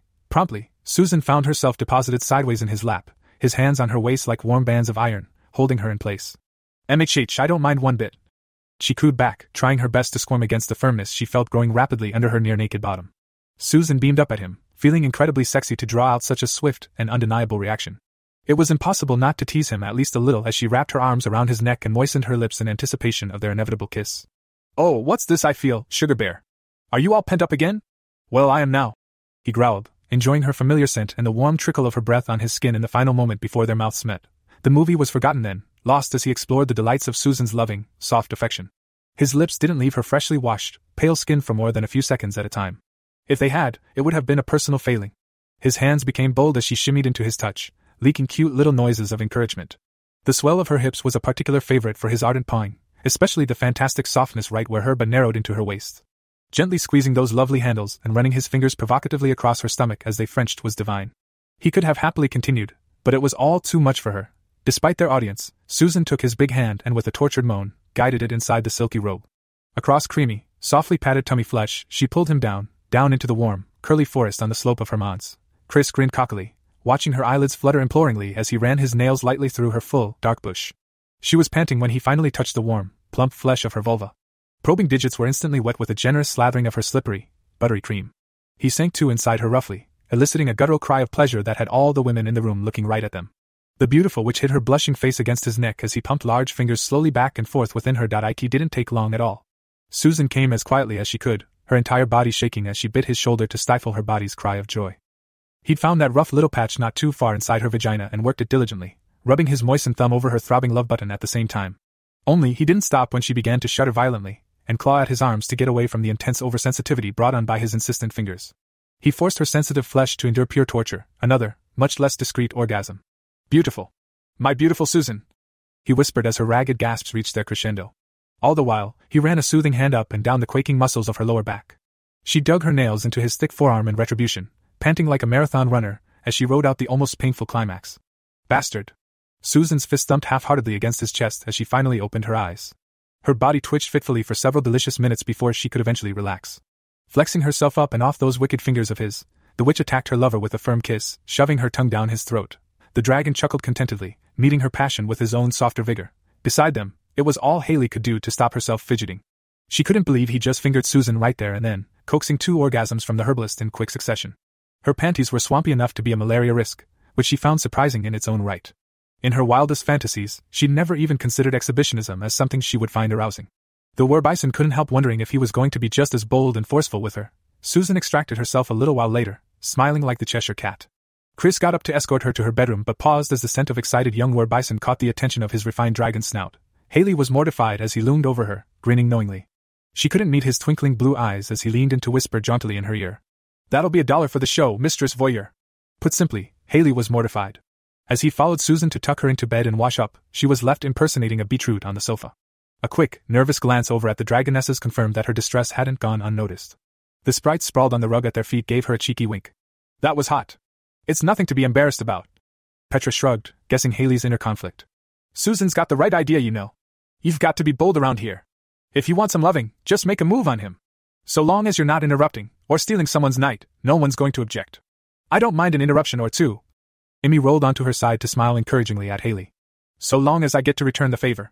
None of us mind a little public fun like you just saw." Claire continued helpfully as something exploded spectacularly on the television screen. "But if you want some privacy, just drag him off into a bedroom. What's all this conspiring?" Chris boomed, strutting out of the bathroom as he fanned the last traces of warm water off his hands. "We're just explaining a few things. Girl stuff you probably wouldn't understand." Petra smirked at the cocky male. He was in a fine, draconic mood this evening. "Now get those magic hands over here. After watching that, I'm in a mood to put them to good use myself." "Yes, ma'am." He swaggered over to the dragoness's couch, preparing to squeeze in beside her. "On your knees?" Petra bit her lower lip sexily. Claire giggled at her side, sensing her mother's mischievous mood. Chris couldn't believe his luck, and compiled eagerly, licking his lips in anticipation as she spread her shapely thighs. Petra raised her dainty feet up onto his chest, settling down in the seat in what he read as an obvious invitation to growl at the badger. His dragon was almost beside himself at that point. She'd never initiated sex so publicly before, oral or otherwise. It was exciting, and he was itching for more after his little appetizer with Susan. "MMH, that's right," Petra purred teasingly. Practically bursting with eagerness at the scent of her arousal, he took hold of her ankles and began leaning in to claim his after-dinner treat. "Ah! I meant to foot rub you, randy brute." Petra's indignation was perfectly delivered as his face came within inches of her concealed sex. "I'm not some sexed-up vampire to let you do that to me out in the open. This is my daughter sitting next to me, young man. Damn it, woman." He laughed, slumping down onto his haunches in defeat. "I should have known it was too good to be true. Michelle will thank me. Go on then, a foot rub it is." Chris laughed at himself. Shaking his head, he turned toward the TV and sat on the floor next to Emmy, his back to the couch. Petra arranged her legs to rest over his shoulders, so her feet dangled down onto his chest. He claimed her right foot and set to, playing over the small muscles in the sole. "Oh, that's it," Petra hissed in bliss as he squeezed her heel, pressing his thumb into the knots of her arch. She loved wearing high heels, but it played hell on her poor feet. This was just what she needed. Chris chuffed, planting a kiss on her toned calf muscle as she squirmed delightedly behind him. "Tell me if I'm pressing too hard." He targeted a particularly tense bundle of nerves. Yes. Her voice quavered, undecided between pleasure and pain as he worked her over. Oh shit, this is almost as good as sex. Who have you been practicing on? Thanks. Mostly Susan, he admitted, moving to gently tug and squeeze her toes, worming his fingers between the gaps. Me next? Amy murmured, mesmerized as he laid the worldly dragoness low with another ungodly spasm of foot pleasure. She'd never heard of such a thing. Were her feet really that sensitive? I must experience this dark wizardry. But, I'm not done with him. The blonde groaned in rapture, limply thrashing back into the leather cushion. She squeezed his head between lush thighs, obstructing any potential attempt at drawing him away. Come back next month. Damn, Mom, you're a freak. Claire laughed beside her. Don't knock it until he gets his hands on you. Petra moaned back. The movie played out as Chris did the rounds, treating Petra, Amy, Claire, and finally Haley to his best masseuse efforts. Amy was hilarious, yelping and yanking her little blue feet away from him in surprise at every new sensation or ticklish friction. Haley had to be convinced a little, but she bowed to peer pressure in the end and really enjoyed the massage. She decided he might be forgiven for embarrassing her earlier after a few more diligent sessions like that. Only Petra looked like she wanted to pounce on him. The expression in those enchanting green eyes promised that if he was hers that night, he would not be getting any sleep. The sweet, earthy, almost minty scent of her mating pheromones diffused thick in the air, driving his cock to diamond-cutting hardness when he worked his way around the room back to her. He hadn't smelled much of those since she'd become pregnant, but he was delighted to find a new soft spot with a direct link to her heart. Of course, this loss of control on Petra's part elicited endless teasing from her daughter. Chris suspected that Petra really was a little foot freaky. That would have to be explored. It would have to wait for another night though, because Michelle finished sending off her after-action report. She laid claim to him soon after he'd started in on pampering Petra's feet once again. Together they wished everyone a good night, and Chris did the obligatory round of kisses before following Michelle into her room. The two of them looked contemplatively at each other for a moment once the door closed. By unspoken agreement, they began throwing off their clothes with eager abandon. Chris was primed to bursting from the evening's teasing. With a triumphant growl, he kicked out of his borrowed track pants and tackled the olive-skinned beauty onto the bed. Michelle let out a frolicsome shriek, her utilitarian black underwear halfway down her toned legs as she was borne down by a wall of masculinity. She rolled with him, exercising martial training to employ his momentum and come up on top. Victorious, she pushed his shoulders roughly into the bedding, giving her a chance to admire the massive erection pressing hot between their bodies. He seemed quite taken with her breasts, so she distracted him with free rein of her tender delights as she finished divesting herself of her panties. He didn't waste time, and soon her shy little nipples were coaxed out into the open by a warm tongue and gentle suction. Straddling him, Michelle bit her lower lip, eyes locked with his as he suckled and stroked her flanks. It wasn't until he gripped her thigh and she gasped in pain that he noticed she was injured. That put a pause on things for a while. The large bruise was blackening right in the middle of her sleek right quadriceps. It was a nasty, motley, bluish thing with several abrasions and patches of weepy, scraped skin to go along with it. Chris realized she must have been in pain every time she put her foot down. Michelle earned a stern rebuke for sitting all the way through the evening without seeking his help. The tired agent just sighed as he rolled her onto her side and proceeded to lap at the area with his broad, warm tongue. His cooling, healing saliva killed the dull throbbing in moments, replacing it with a maddening tingle. After curing her nearsightedness, and the wonders it worked on Pamela's leg, she should have known he could handle a bruise. But the efficacy of the instant relief made her prop herself up on an elbow to watch. He was entirely focused as he lapped back and forth meticulously across the hand-sized bruise. After 5 minutes, it had faded all the way through the spectrum to a patchy yellow, and the pain was almost completely gone. That was enough for Michelle. She rolled on top of him, indulging him with another few minutes of unlimited exploration of her breasts as a reward. Michelle smiled contentedly as he nibbled, snuffled, and generally went to hog heaven. It was sort of flattering that he seemed to like them so much. She peppered kisses in his hair and stroked his ears as he played, returning his affection wholeheartedly.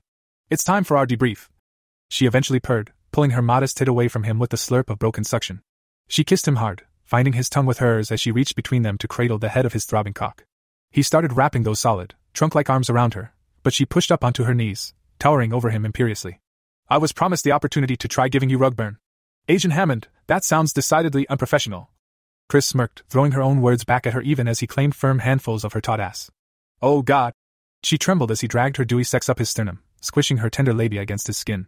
It was obvious he was eager to do this for her, and just that knowledge made her leak like a faucet. He paused teasingly, leaving her momentarily stranded as a cocksure grin sprouted on his face. Blue eyes unfocused momentarily as he concentrated, then an inhumanly elongated, serpentine forked tongue slithered out to wet his grinning lips. Her whole body tingled in excited, almost fearful anticipation as he drew her steaming sex the final inches toward that beastly, magical appendage. That's not fair, Chris. Look at it! Fuck professional. MHHH. He chuckled, taking a deep breath to savor the scent of her muggy arousal. Don't I always? Michelle decided to let his ego, and that terrible joke, go unchecked. Instead, she concentrated on easing her almost ragged breathing as he leaned up to meet her throbbing clitoris with the gentlest kiss. She moaned, and they shuffled for balance, her hands finding their way into his messy hair as he positioned her to sit directly over his mouth. Infuriatingly, he just held her, barely in reach, gently feathering his lips across her sex. Strong hands supported her thighs like she weighed nothing at all as his nose buried itself in the dark triangle of her groomed little muff. She could feel him scenting her, his breath hot on her sensitive, plump folds. It was a maddening tease, and she began hunching her hips, pushing down for more stimulation. "Chris!" She keened as he unexpectedly wormed that wicked tongue past her lips and right up inside her. Michelle grasped fistfuls of his hair, shuddering in frozen bliss as he slithered deeper and deeper. He was hot and thick and sinfully slippery. For all her bravado, she was by no means experienced in the intricacies of such carnal arts.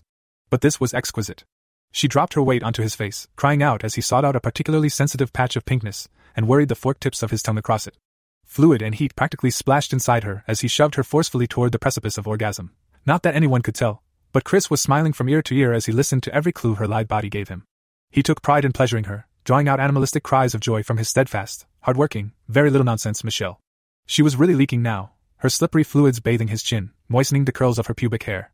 That beautiful forest was tickling his nose, rubbing across his upper lip with the aforementioned promise of friction burn as her little pleasure motor churned up to maximum torque.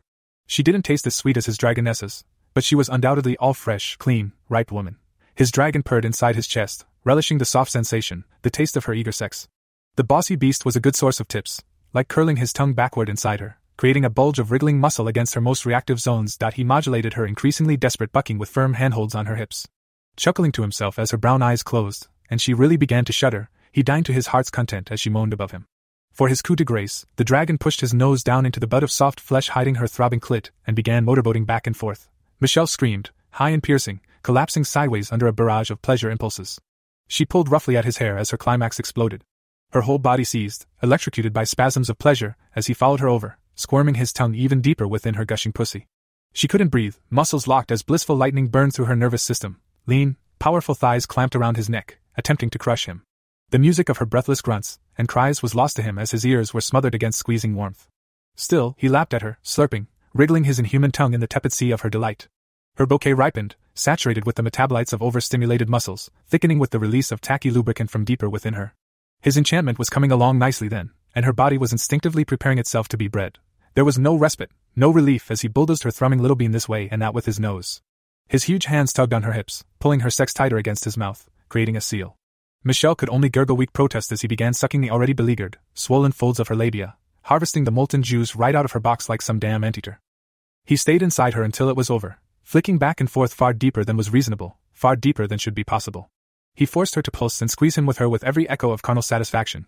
Finally, mercifully, that dragon-damn tongue was replaced with tender kisses to her swollen, reddened lips. Then she could actually catch her breath. Few of Michelle's infrequent, abortive lovers over the years had come anywhere close to preparing her for that.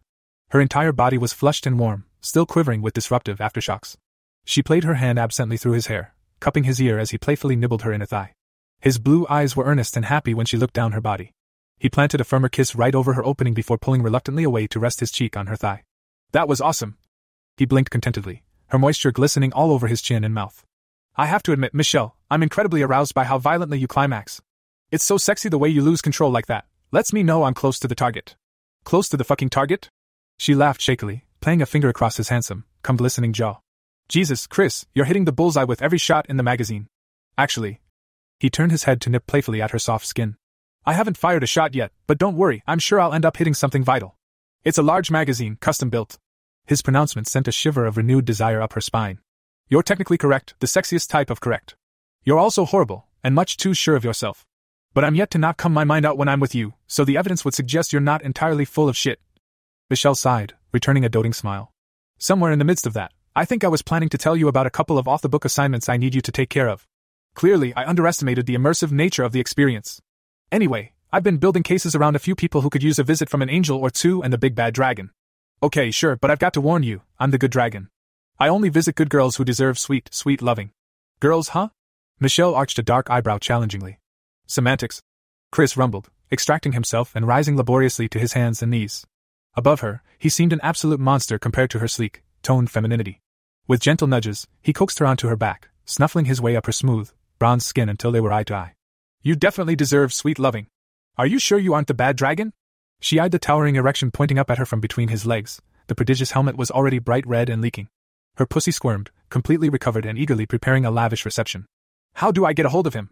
"Just say the word." He kissed her, giving her no option but to taste herself on his slightly swollen lips. Michelle moaned, wrapping her legs up around his torso. She wiggled her hips down into the duvet, instinctively aligning her pelvis for mating as their tongues dueled. His mighty cock brushed hot against her tummy, setting the muscles inside her grasping eagerly at nothing. "I asked you to ruin me, didn't I?" she whispered, coiling her arms around his neck. "As you wish." He smiled, kissing the tip of her nose in a final act of tenderness. The request took a little consideration on his part. Chris began kissing roughly down her throat as he thought out a plan. Despite her eagerness, Michelle wasn't nearly as indestructible as Lillian or even Petra. Without restraint on his part, he might seriously hurt her in the throes of unrestrained passion. What he needed wasn't just brute strength or savage fucking, but a prolonged assault. He needed to give her pleasure until her body failed, until her mind drifted away. Chris smiled against her warm skin. That didn't mean he couldn't be a little rough or domineering. Satisfied with his budding plan, he rolled them to the edge of the bed, dragging her but to hang off the edge as he stood above her. Those beautiful dark eyes of hers were huge as he aligned their glistening sexes, rubbing himself through her rosy cleft. He slipped inside her exquisite warmth with a contented sigh, savoring the exquisite feel of her lips spreading tightly over his crown. Closing his eyes in delight, he held still as she squeezed his first few inches. "The enchantment's working." She cooed up at him from behind fluttering eyelids, her fingers probing their taut junction. "MMHH, that's nice. I feel all full and stretched, but it's perfect. I'm aiming a little higher than nice," he growled, grinning triumphantly. Leaning down above her, Chris collected her legs over his arms and worked his hands beneath her lower back. "Hold on, Michelle." "What?" "Unguy." She let out a bass grunt as he stood up, pulling her into the air. In the same motion, his cock sank steadily inside her. There was no doubt his spell was working. Watching her eyes closely, he slowly, gently let her weight press down onto him. His throbbing member was deliciously enveloped, sliding deeper and deeper through her snug channel until barely a few inches were left outside. Michelle huffed in his arms, bucking her hips, flicking her short mane of black hair aside like a rutted mare. She was full like never before, so lost in the overwhelming sensation that she barely noticed when he crowded her against the nearest wall. She definitely noticed when he began to fuck her, though. He wasn't gentle, pushing into her with long, powerful strokes of his cream-smeared cock. "Gee-ha-ha-ha!" Michelle cried, gripping, clawing at his arms against the storm of sensations. Bracing her shoulders against the wallpaper, she began to fuck him right back with a body honed for fitness. Through pleasure-squinted eyes, the agent demanded a smooch, tilting her chin up as an orgasm rapidly stirred in her frothing loins. When he hunched to meet her lips, he slipped deeper still, eliciting a yelp of astonished pleasure as he butted her enhanced cervix. He smiled roguishly into their kiss, panting, releasing one of his supporting hands to thumb her clit. I in the back of her mind, as her system began to overload and short out at that undeniable stimuli, she thought it was no wonder people called it a button. Michelle came on demand as he stirred his stallion-like cock within her, nudging gently at the eagerly dilating entrance to her womb. Even as she shook and wailed her pleasure through the walls for all his brood to hear, he embraced his dragon and changed. Michelle's cries died in an astonished gurgle as she processed that a wave of purple scales was propagating up over his shoulders. Great wings sprouted to tower above them both, casting their rutting bodies in shadow. She felt him grow fractionally thicker inside her, becoming more pointed as he retook his grip on her ass and pulled her off the wall. Her first orgasm wasn't even properly over as he began manhandling her swollen pussy up and down his monolithic erection in a perfect, easy rhythm with his hunching hips. To this enormously powerful being, she must weigh nothing. There was something intensely primitive and vastly erotic for her about being held so helplessly, suspended in the air and absolutely taken. She was a toy, his toy. To be used and loved however and whenever it pleased him. He was a dragon, she, his brood, but it went so much deeper than that. She could feel that she was loved, deeply loved. Every cell in her body somehow knew the truth of it as he took her, instinctively sensing the potency of magical energies that swirled between them. Every mutual cry of joy, every slap of flesh against flesh, every slurp and squelch of their weeping sexes strengthened the bond between them. Perhaps it was the potency of his pheromones in this hybrid form, but Michelle suddenly felt the overwhelming draw to coax out his seed. It was becoming a need, a raging inferno in her quivering loins. For the first time in her life, she did something she'd read about years ago and began trying to actively squeeze down on him as he pulled away on the backstroke. "Yes!" The dragon hissed his approval, lips curling back to reveal a maw of frightening white teeth. She understood now, the urge to breathe that Annabelle admitted she struggled with. It was there in the back of her mind, whispering how wonderful it would be to succumb to his love, to the urgent potency of this male. It would be wonderful to swell with his offspring, wouldn't it? How beautiful and fulfilling would motherhood be with such an attentive, capable mate? Chris watched her succumb, felt her body flush and shudder. She began writhing against him with renewed eagerness, clawing desperately at his shoulders and kicking her heels against his flanks. Driven inarticulate with passion and pheromones, Michelle grunted and whimpered against him as he began bunny-fucking her. That's what Annabelle liked to call it anyway, when he fucked her fast and shallow, pulling his fat knob repeatedly over her G-spot. Her ass wasn't nearly as large and soft as Lillian's, nor as bubbly and well-formed as Annabelle's. It was thin, muscular, and very firm. It was a cute butt, a very fit butt that matched the rest of her athletic body perfectly. In fact, he could almost completely grab each smooth cheek in his big hands. This turned out to be the perfect way to support their strenuous, frantic mating as they both raced toward release. The shudders announcing his imminent orgasm began in the thick root of his cock, his balls pulling close and his shaft throbbing harder. Chris hissed in delight, bucking his hips up into her as she cried out, his dick bathed in luscious, pink warmth. Michelle was really into the flow of milking him now, loving the extra friction her enthusiastic undulations brought, and especially the way her clit sometimes brushed across the top of his shaft. She could feel him swell, harden and thicken in ways that were entirely unfair to her already stuffed womanhood. Her pleasured cries were turning to wanton, unashamed pleas now, nuzzling under his jaw, coaxing, and finally begging for his seed. Well, she'd asked him to ruin her, hadn't she? They both froze, their climax mutual and completely unrestrained.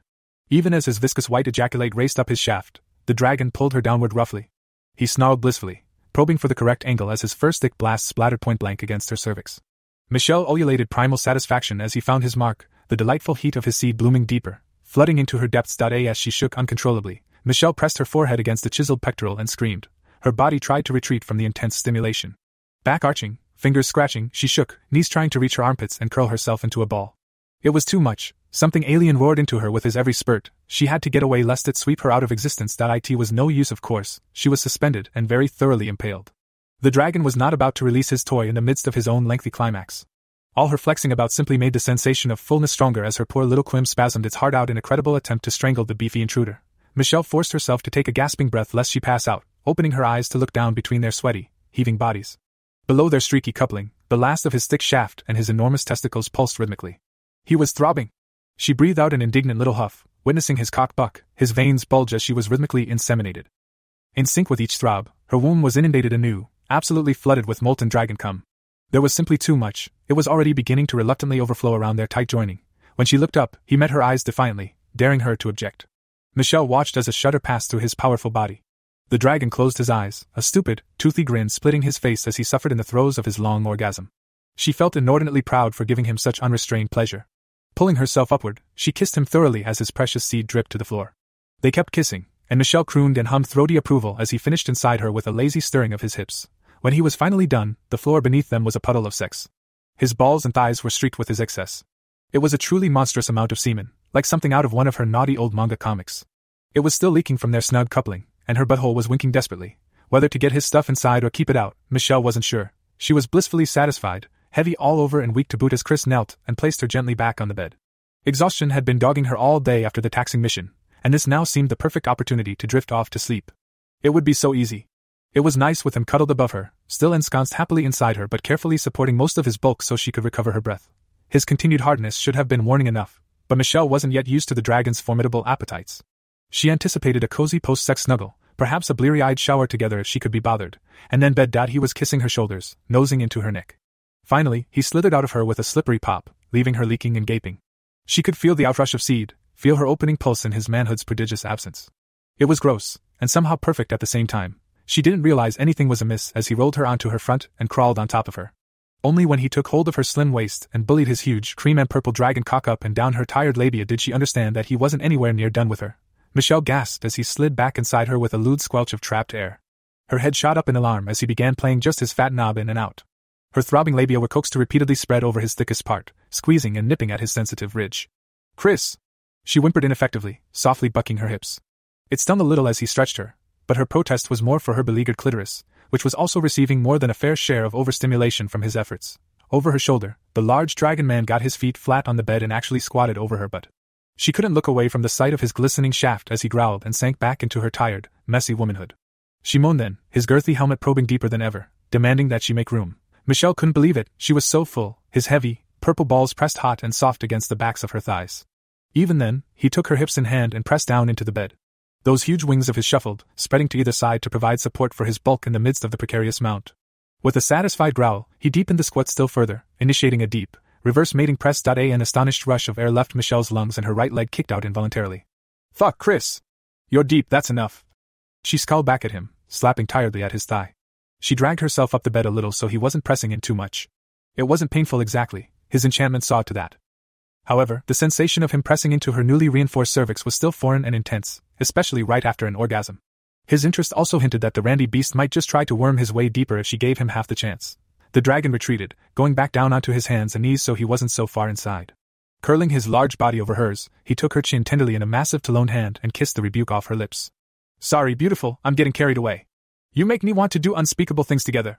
Breath still not entirely under control, Michelle kissed him back, mollified and thrilled that she was having an equal effect on him. He did feel really good in her, hot and hard and so damn thick she was at risk of going permanently cross-eyed. Their lazy canoodling broke when he started collecting pillows to stuff beneath her hips. She could feel his phallus bucking and twitching eagerly within her, preparing for a nice long fuck as he propped her up. Smiling all the while, Michelle resigned herself to the inevitable. Lifting her hips as he directed, she got herself comfortable and tried to relax, as much as one could given her situation. So much for sleep. Apparently satisfied with the logistics, Chris finally began to pump down into her. Michelle was just getting back into the swing of his slow, firm strokes when he paused maddeningly. Over her shoulder, she couldn't restrain an exasperated little huff escaping her lips.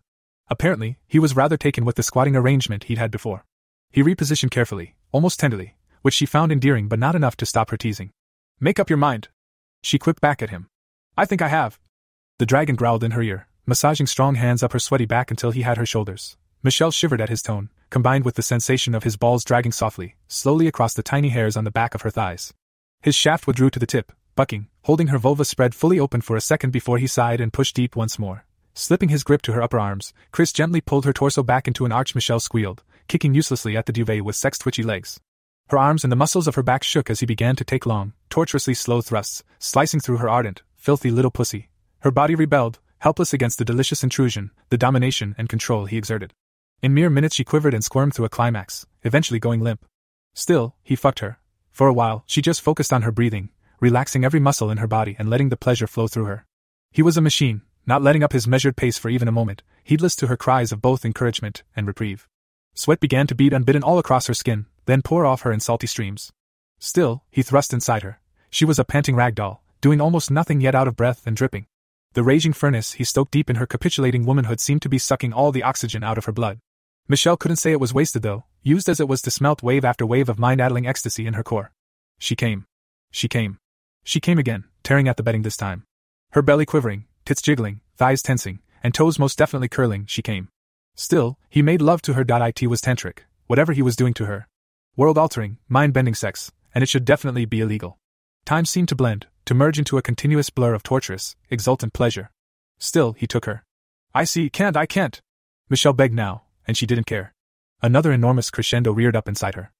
This one promised to wash her away, erase every part of her except the terrible fullness, the straining muscles, the wonderfully slippery friction, and their linked, labored breath. If he didn't stop soon, she was going to. I'll be the judge of that. The dragon whispered darkly, pushing her firmly down into the bed of pillows. She was his. The noise that rose up out of Michelle's throat was primordial. A wordless mating cry that started low and guttural, finishing in a breathless shriek as he rode her over the cliff like a lathered mare. For a moment there, she thought she might actually be dying. She was paralyzed, gasping at too hot air, completely unable to muster a response from overloaded, oxygen-deprived muscles and nerves. Then the unchained ecstasy swept upward through her exhausted body, plucking her consciousness away to soar and mate with him amongst fluffy clouds of bliss. The dragon chuckled evilly as she succumbed for the umpteenth time. Through broken, ragged breath, he toyed the delicate butt of her earlobe between draconian teeth, snuffling lovingly into her dark, saturated hair. Down below, he still stirred, slowly thrusting his cock through her juicy, spasming climax. Sharp white teeth administered judicious nips across her neck and shoulders, the little spikes of pain seeming to drive her higher still. He groaned in absolute satisfaction, as her orgasm finally died. Her tightest depths were imparting the most incredibly sinful caress to the sensitive frenulum on the underside of his knob. He was loath to stop now, so he decided not to. See? Now that wasn't so bad, was it? The dragon murmured teasingly, kissing her sweaty scalp as her eyelids fluttered open. You don't seem anywhere near ruined to me yet. That night, he wrung every ounce of pleasure he could from her tired body, truly initiating her into the debauchery of being his brewmate. For over an hour he made slow, passionate love to her. After that most recent climax, she was insensate for a while. But they went full circle, and he eventually had her begging for his seed once more. She was already full, so when he could hold out no longer, the dragon flipped her back over and pulled his cream-slathered cock free of her spent, throbbing sex. Spraying himself across her supple, lightly bronzed skin was a delight, and he left her absolutely covered. Fat pearly streaks gleamed across her pubic hair, tummy, and bikini-lined breasts. Her eyes were held gently closed against the ribbons of the creamy, pungent stuff that gushed all the way up to adorn her face. It was even in her dark hair and splattered on the remaining pillows above her on the queen bed. For several minutes afterwards, they just lay watching each other, as she lazily ran a finger through his cooling stuff, occasionally bringing it to her mouth for sampling. Drained though he was, it was incredibly thrilling that her eyes never left his as she licked her fingers clean. When Chris leaned closer to scoop up a thumb load from the little muscles of her tummy to join in the fun, the intensity of her unflinching gaze caught him off guard. She seemed, something had changed. It took a second or two of studying her face until he realized that what they'd done had deeper meaning for her than their first encounter. She'd said they'd be fuck buddies, but her soulful brown eyes told a completely different story now. You're really mine now, aren't you? he asked gently as her pink tongue wrapped itself around his thumb and tasted his cinnamon salty essence. Michelle nodded, eyes laser-focused on him still as she sucked his spunk right off his digit. She swallowed happily. And after the revelation? He paused, wondering if he should even ask. Not that he'd hold her to anything, it would always be her choice. But if he was right. After everything settled down, do you think we might? Yes, Chris. She smiled exhaustedly, finally finding her voice. We can talk about having children. That's on the table now, everything is. Michelle. He brushed her cheek, stroking some damp hair behind her ear. He kissed her forehead tenderly. Damn one-track mind. She murmured with a weak smile on her lips. Too much of Petra's breeding talk, telling you what a stud you are, that she adores your cock, and how she wants 500 of your babies. I am what I am. He shrugged a little bashfully, which was quite unusual while sharing so much of the dragon. There's more to me than just dragon, as Lillian proved. Perhaps I have an imperative to spread that side of me. All I know is the thought of my mates' swelling bellies is hot as hell. The idea of a whole passel of happy little ones running around underfoot is deeply contenting. A long, intense pause followed. Finally breaking eye contact, Michelle leaned in to peck his lips. It seemed right to offer a little reassurance. I'm not promising anything, Chris. But we'll see. Petra isn't fucking wrong about the first 2 bits, that's for sure. Michelle looked accusingly down across her body at his finally limp, sex-smeared penis. Well, I can't walk. So you're going to have to carry me to the shower. I look like someone bombed a damn dairy processing facility. Minus the hordes of small creatures come out to lap at the spoils. He guffawed at the image. I can get him in here if you want. Michelle only just managed to slap lazily at his brawny arm in retaliation. To the shower, lover. Giddy up before I pass out. So Chris did just that. She was almost completely limp in his arms, but he sat her on the floor of the shower with a warm flow pattering down. He found some spare sheets and pillowcases and had the bed cleaned up nicely before he went back to join her. That night, he stayed in his hybrid form, curling protectively around her smaller body. One of his big, clawed hands lay possessively over her lower abdomen. He worked a stealthy bit of magic as she drifted off, catalyzing the energy he'd given her to fuel her vitality and resilience. She seemed so tired and overworked much of the time. That was probably his fault on this particular occasion, but she had a lot of catching up to do on his other brewmates. He wanted her healthy, strong, and safe, his tenacious Michelle. She woke twice in the night, groaning weak protest as the insatiable dragon rolled into her saddle. He entered her for brief, passionate bouts of lovemaking, finishing quickly, deeply, and telling her to get some sleep. That's what she was trying to do, the big, lovable idiot. Exhausted though she was, Michelle still found herself enjoying every moment of his midnight teenage-eager advances. Both times, she found herself succumbing too easily to the pleasure. In a way, it reminded her of her first few months of sexual activity with her boyfriend back in high school. They were so horny and tireless then that they could easily stay up half the night, humping like rabbits. Inevitably they would just be stupidly smiling zombies the next day, no good for classes at all. Twice Michelle fell back asleep with her womb throbbing full of his magic-laden seed, never bothering to wonder where his last virile effort had disappeared to. There was a decided spring in Susan's step as she walked down the snowy sidewalk. The witch smiled at her fellow pedestrians, wishing any of the bundled-up ambulators who met her eyes a cheery good morning. That earned her a few funny looks, but she didn't care one bit. Wrapped snugly herself in padded jeans, a lovely cashmere blouse, windproof ski jacket, mittens, and a fuzzy cap, not even the near-freezing temperature could dull the luster of her good mood. Before dawn, Chris had slipped into her room with a freshly steaming mug of coffee. Then he'd slipped into her bed and into her. He'd started with kisses as she woke up, working a hand under her t-shirt to caress and tease her breasts. Her nipples had been thoroughly molested when she tried playing coy, which she supposed she deserved. It hadn't taken him long to get down to business though, pulling her knees up between them as they lay facing each other on their sides. He slipped inside her easily, and they grinned conspiratorially at each other in the dim light. It was a joyful, simple rutting as they attempted to keep the volume down and not wake up the rest of the house. As she carefully navigated the treacherous, sometimes icy footing on her way to work, the witch was reminded of his conquests with every step. Her womanhood was still a little sensitive, brushing maddeningly against the lacy gusset of her favorite pair of underwear. Her thighs were taut, feeling deliciously well exercised and heavy from all the trembling and bucking they'd done. Indeed, her entire body was flush with his potent magic, practically overflowing with a sense of love and vitality. No wonder the first snowfall of winter couldn't get her down. The product of their lusty efforts pulsed merrily in the large handbag slung over her shoulder. The dozen or so crystals wrapped carefully in black velvet were the combined work of Petra, Claire, and herself over the last several mornings. Susan almost felt a little furtive. Simply carrying so much magic around with her would have seemed absurd a few months ago, but they had to get to Edard's apothecary somehow. Their production had been disrupted when Chris went down to Brazil and some of her regulars were clamoring for new stock. She wouldn't be surprised if the tenacious young workat lad who ran errands for Tamara was already waiting for her in the cold. He was often tasked with arriving before she opened, ensuring first pick of the refilled gems. She would make him a nice hot chocolate this morning as consolation for his mistress's honorousness. Denver's eminent enchantress was a demanding customer to be sure, but she always paid top dollar. Tamara dealt with Susan fairly, if with a resigned air of jealousy. The class too, which had made more than one barely veiled reference that she would like to be given the opportunity to work with the dragon directly. As if Eddards was really flourishing now. The spry old fellow could even be heard to grumble every now and then that he would be forced to hire someone to man the counter full time. This influx of customers, as word of the gem's availability spread, was starting to deplete some of his other stocks too. When people came to the shop for a crystal, some of them were inevitably drawn into additional purchases. Potions or ingredients were right there in front of them and they would buy for convenience, if not price or necessity. Susan smiled as she recalled the memory of the elderly wizard carefully poring over the last month's accounts and stocktake. She'd been watching, absently plucking tips from a praxius bush as he disbelievingly stroked his white goatee, frowned, scratched his balding head in vexation, and set about rechecking his calculations from the top. Rowan had later sheepishly admitted that the store had never done so much business, thanking her profusely for this turn of fortune in his twilight years. He was an adorable old coot when he wanted to be. The sun was out, trying its best to blind drivers with dazzling reflections as the blissful witch strolled happily on her way to work. Not even the dirty slush their wheels sometimes threw onto the sidewalk bothered her. It was held at bay from her pristine sneakers by a thorough treatment of her latest waterproofing potion. They also had a somewhat experimental application of oil extracted from the green seed pods of an old Cessane's vine of Rowan's. She'd coaxed it back into flower 2 weeks ago, and the magically insulating oil had proved to be a hot-ticket item with the promise of bad weather. Her mind wandered, exploring other ideas she might profitably explore now that winter had arrived. Surely she and Rowan could put their heads together and create some sort of gently warming balm.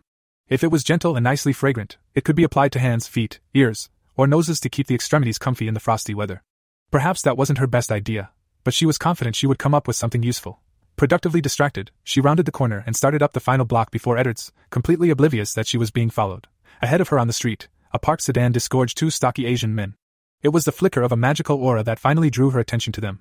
The timing made her uneasy, but it wasn't unusual to see beings this close to the center of town. She hadn't seen them before, but put the friendly smile back on her face and continued toward them. The sense of unease only grew as she approached. They were looking directly at her, waiting. But she would look so stupid if she turned around and one of the men stepped in front of her, blocking her path. Adrenaline surged in her chest. He was fit, perhaps in his mid-30s and poorly dressed for the cold. "Excuse me," she tried, stepping to the side in an attempt to get around him. He was only a little taller than her, but she didn't fancy her chances in any physical confrontation. It all clicked in her mind as he held out his arm to block her path, shaking his head sternly. Petra had mentioned something about a delegation from the Chinese syndicate being in town to petition Rayla for an export license. They were after her crystals. She glanced to her left. The other man was on the street side of the car, opening it to help someone out.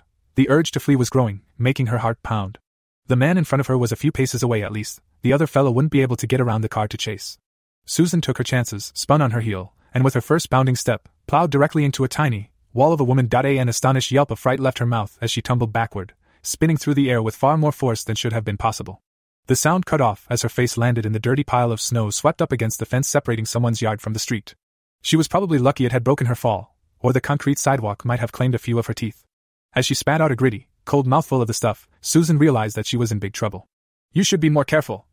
A quiet, leathery voice spoke in heavily accented English. Shuffling, crunching footsteps announced to Susan that she was being surrounded as she pushed up on her hands and knees. Panic clawed at her as she sputtered out the last of the grimy, freezing slush and brushed off her face.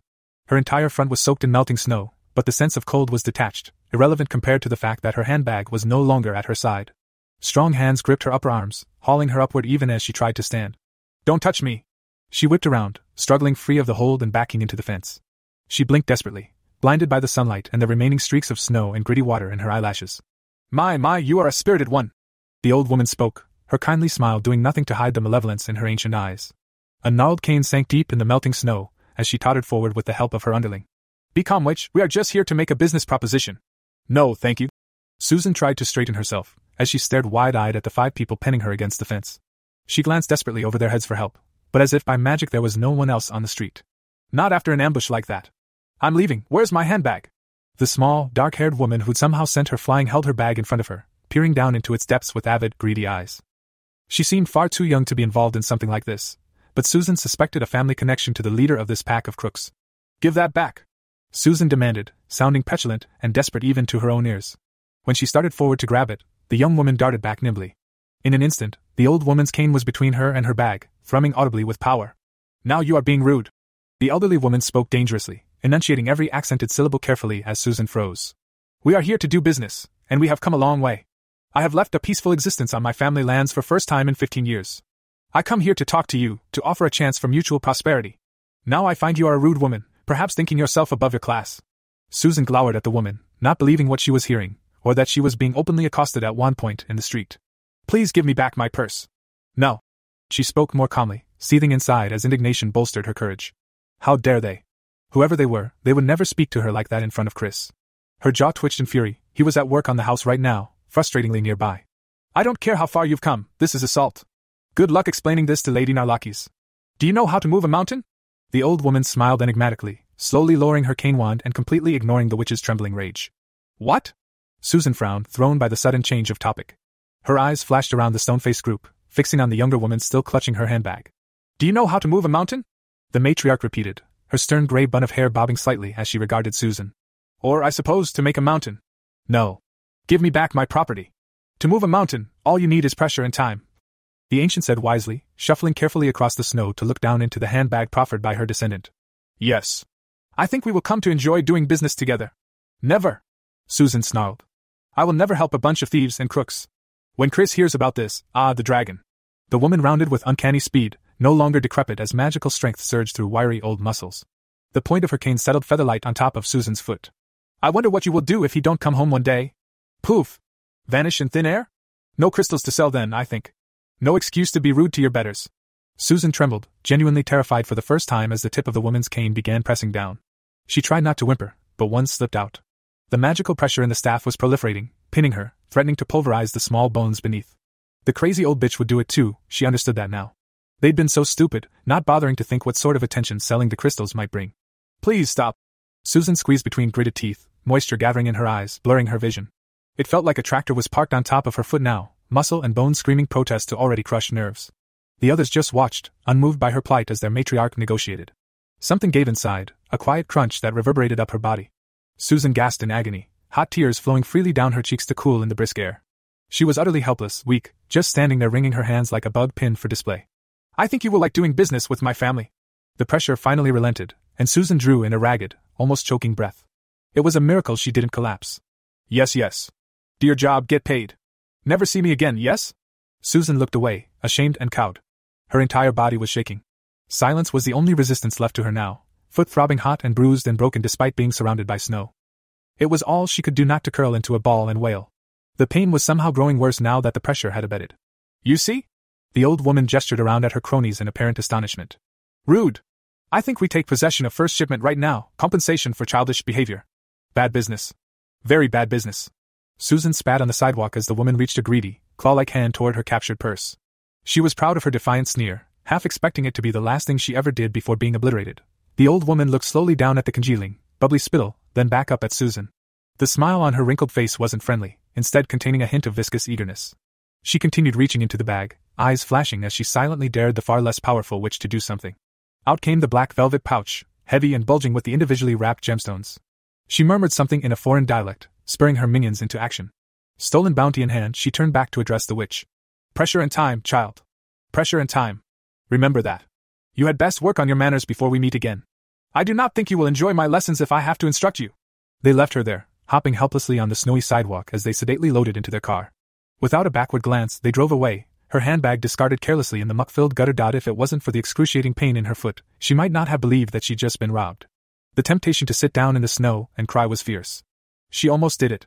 Then she wanted to scream, or to run straight into Chris' arms and hear him say it was all okay, that it wasn't her fault. No. Her anger came back then, searing, indignant, and worst of all, impotent. No.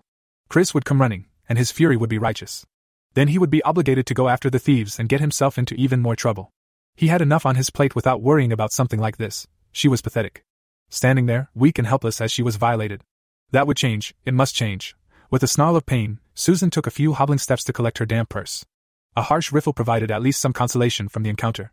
They hadn't taken anything else. Her wallet, Maginette phone, potion kit, notebook, and various other small items and toiletries were all there. Squaring her shoulders, she limped slowly on up the street to Edard's apothecary. Gone were the thoughts of warming bombs to keep the cold at bay.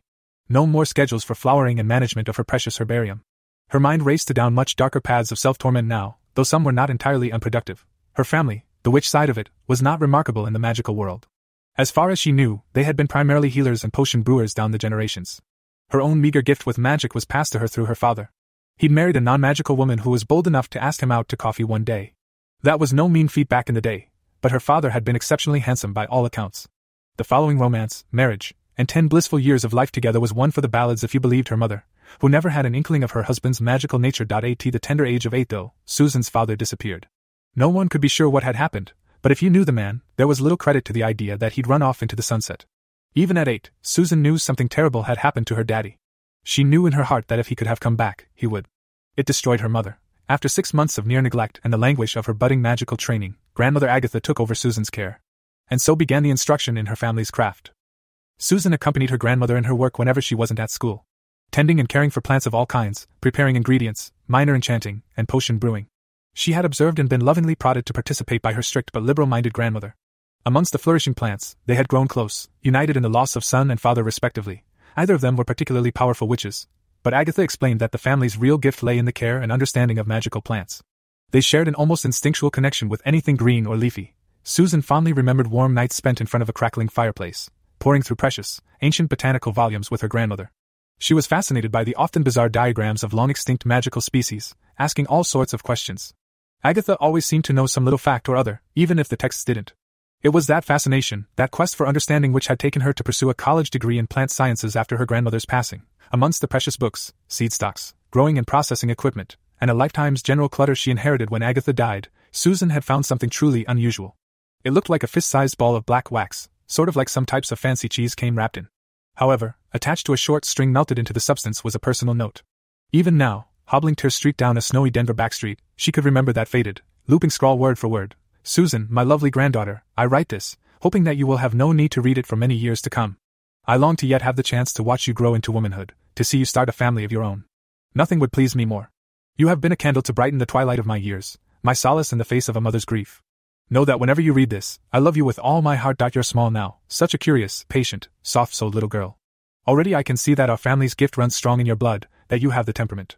Our lovely plants are living creatures, Susan, less different from you and I than most think. They feel, they rejoice, they suffer, they mate. You are already starting to hear the first whispers of their secret language. They sing in the wind, rule over vast kingdoms in the soil, speak in vibration and sense. Listen for them. Souc, I already know that I will not destroy this seed, that decision will fall to you. I'm sorry. Pray you will never have a need to sow it. After what it did to my mother, I've been so tempted over the decades to simply fling it into a fire and be done. I've held it over the flame more than once, you know, but it may very well be the last of its kind. There is also the small debt I owe it, my life, and our family's continued existence, despite the toll it has taken in return. Susan, if you gently steam off the wax you will find a vial containing the seed of a Sothozoa. Do not attempt to germinate it unless the need is dire. I believe our family may have the talent, but over the centuries our magic has weakened, as it has with many, and we are no longer strong enough to bear the burden. Never ask another magician about the Sothozoa. They will not know, and those few that might still remember are not your friends. This is dangerous. I cannot emphasize that enough. One of my books contains more information. I keep it and a few others hidden from your inquisitive little eyes and nimble fingers, for fear of scaring you away from our green friends. I'm sure it is around here somewhere. Take heed of the warnings within.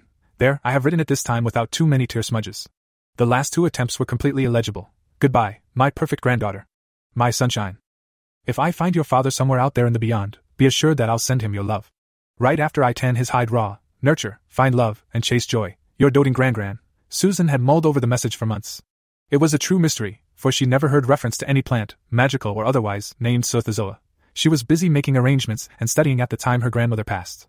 It took almost a year before she had the chance to decipher the hidden tomes she'd found stashed in Agatha's spare cauldron.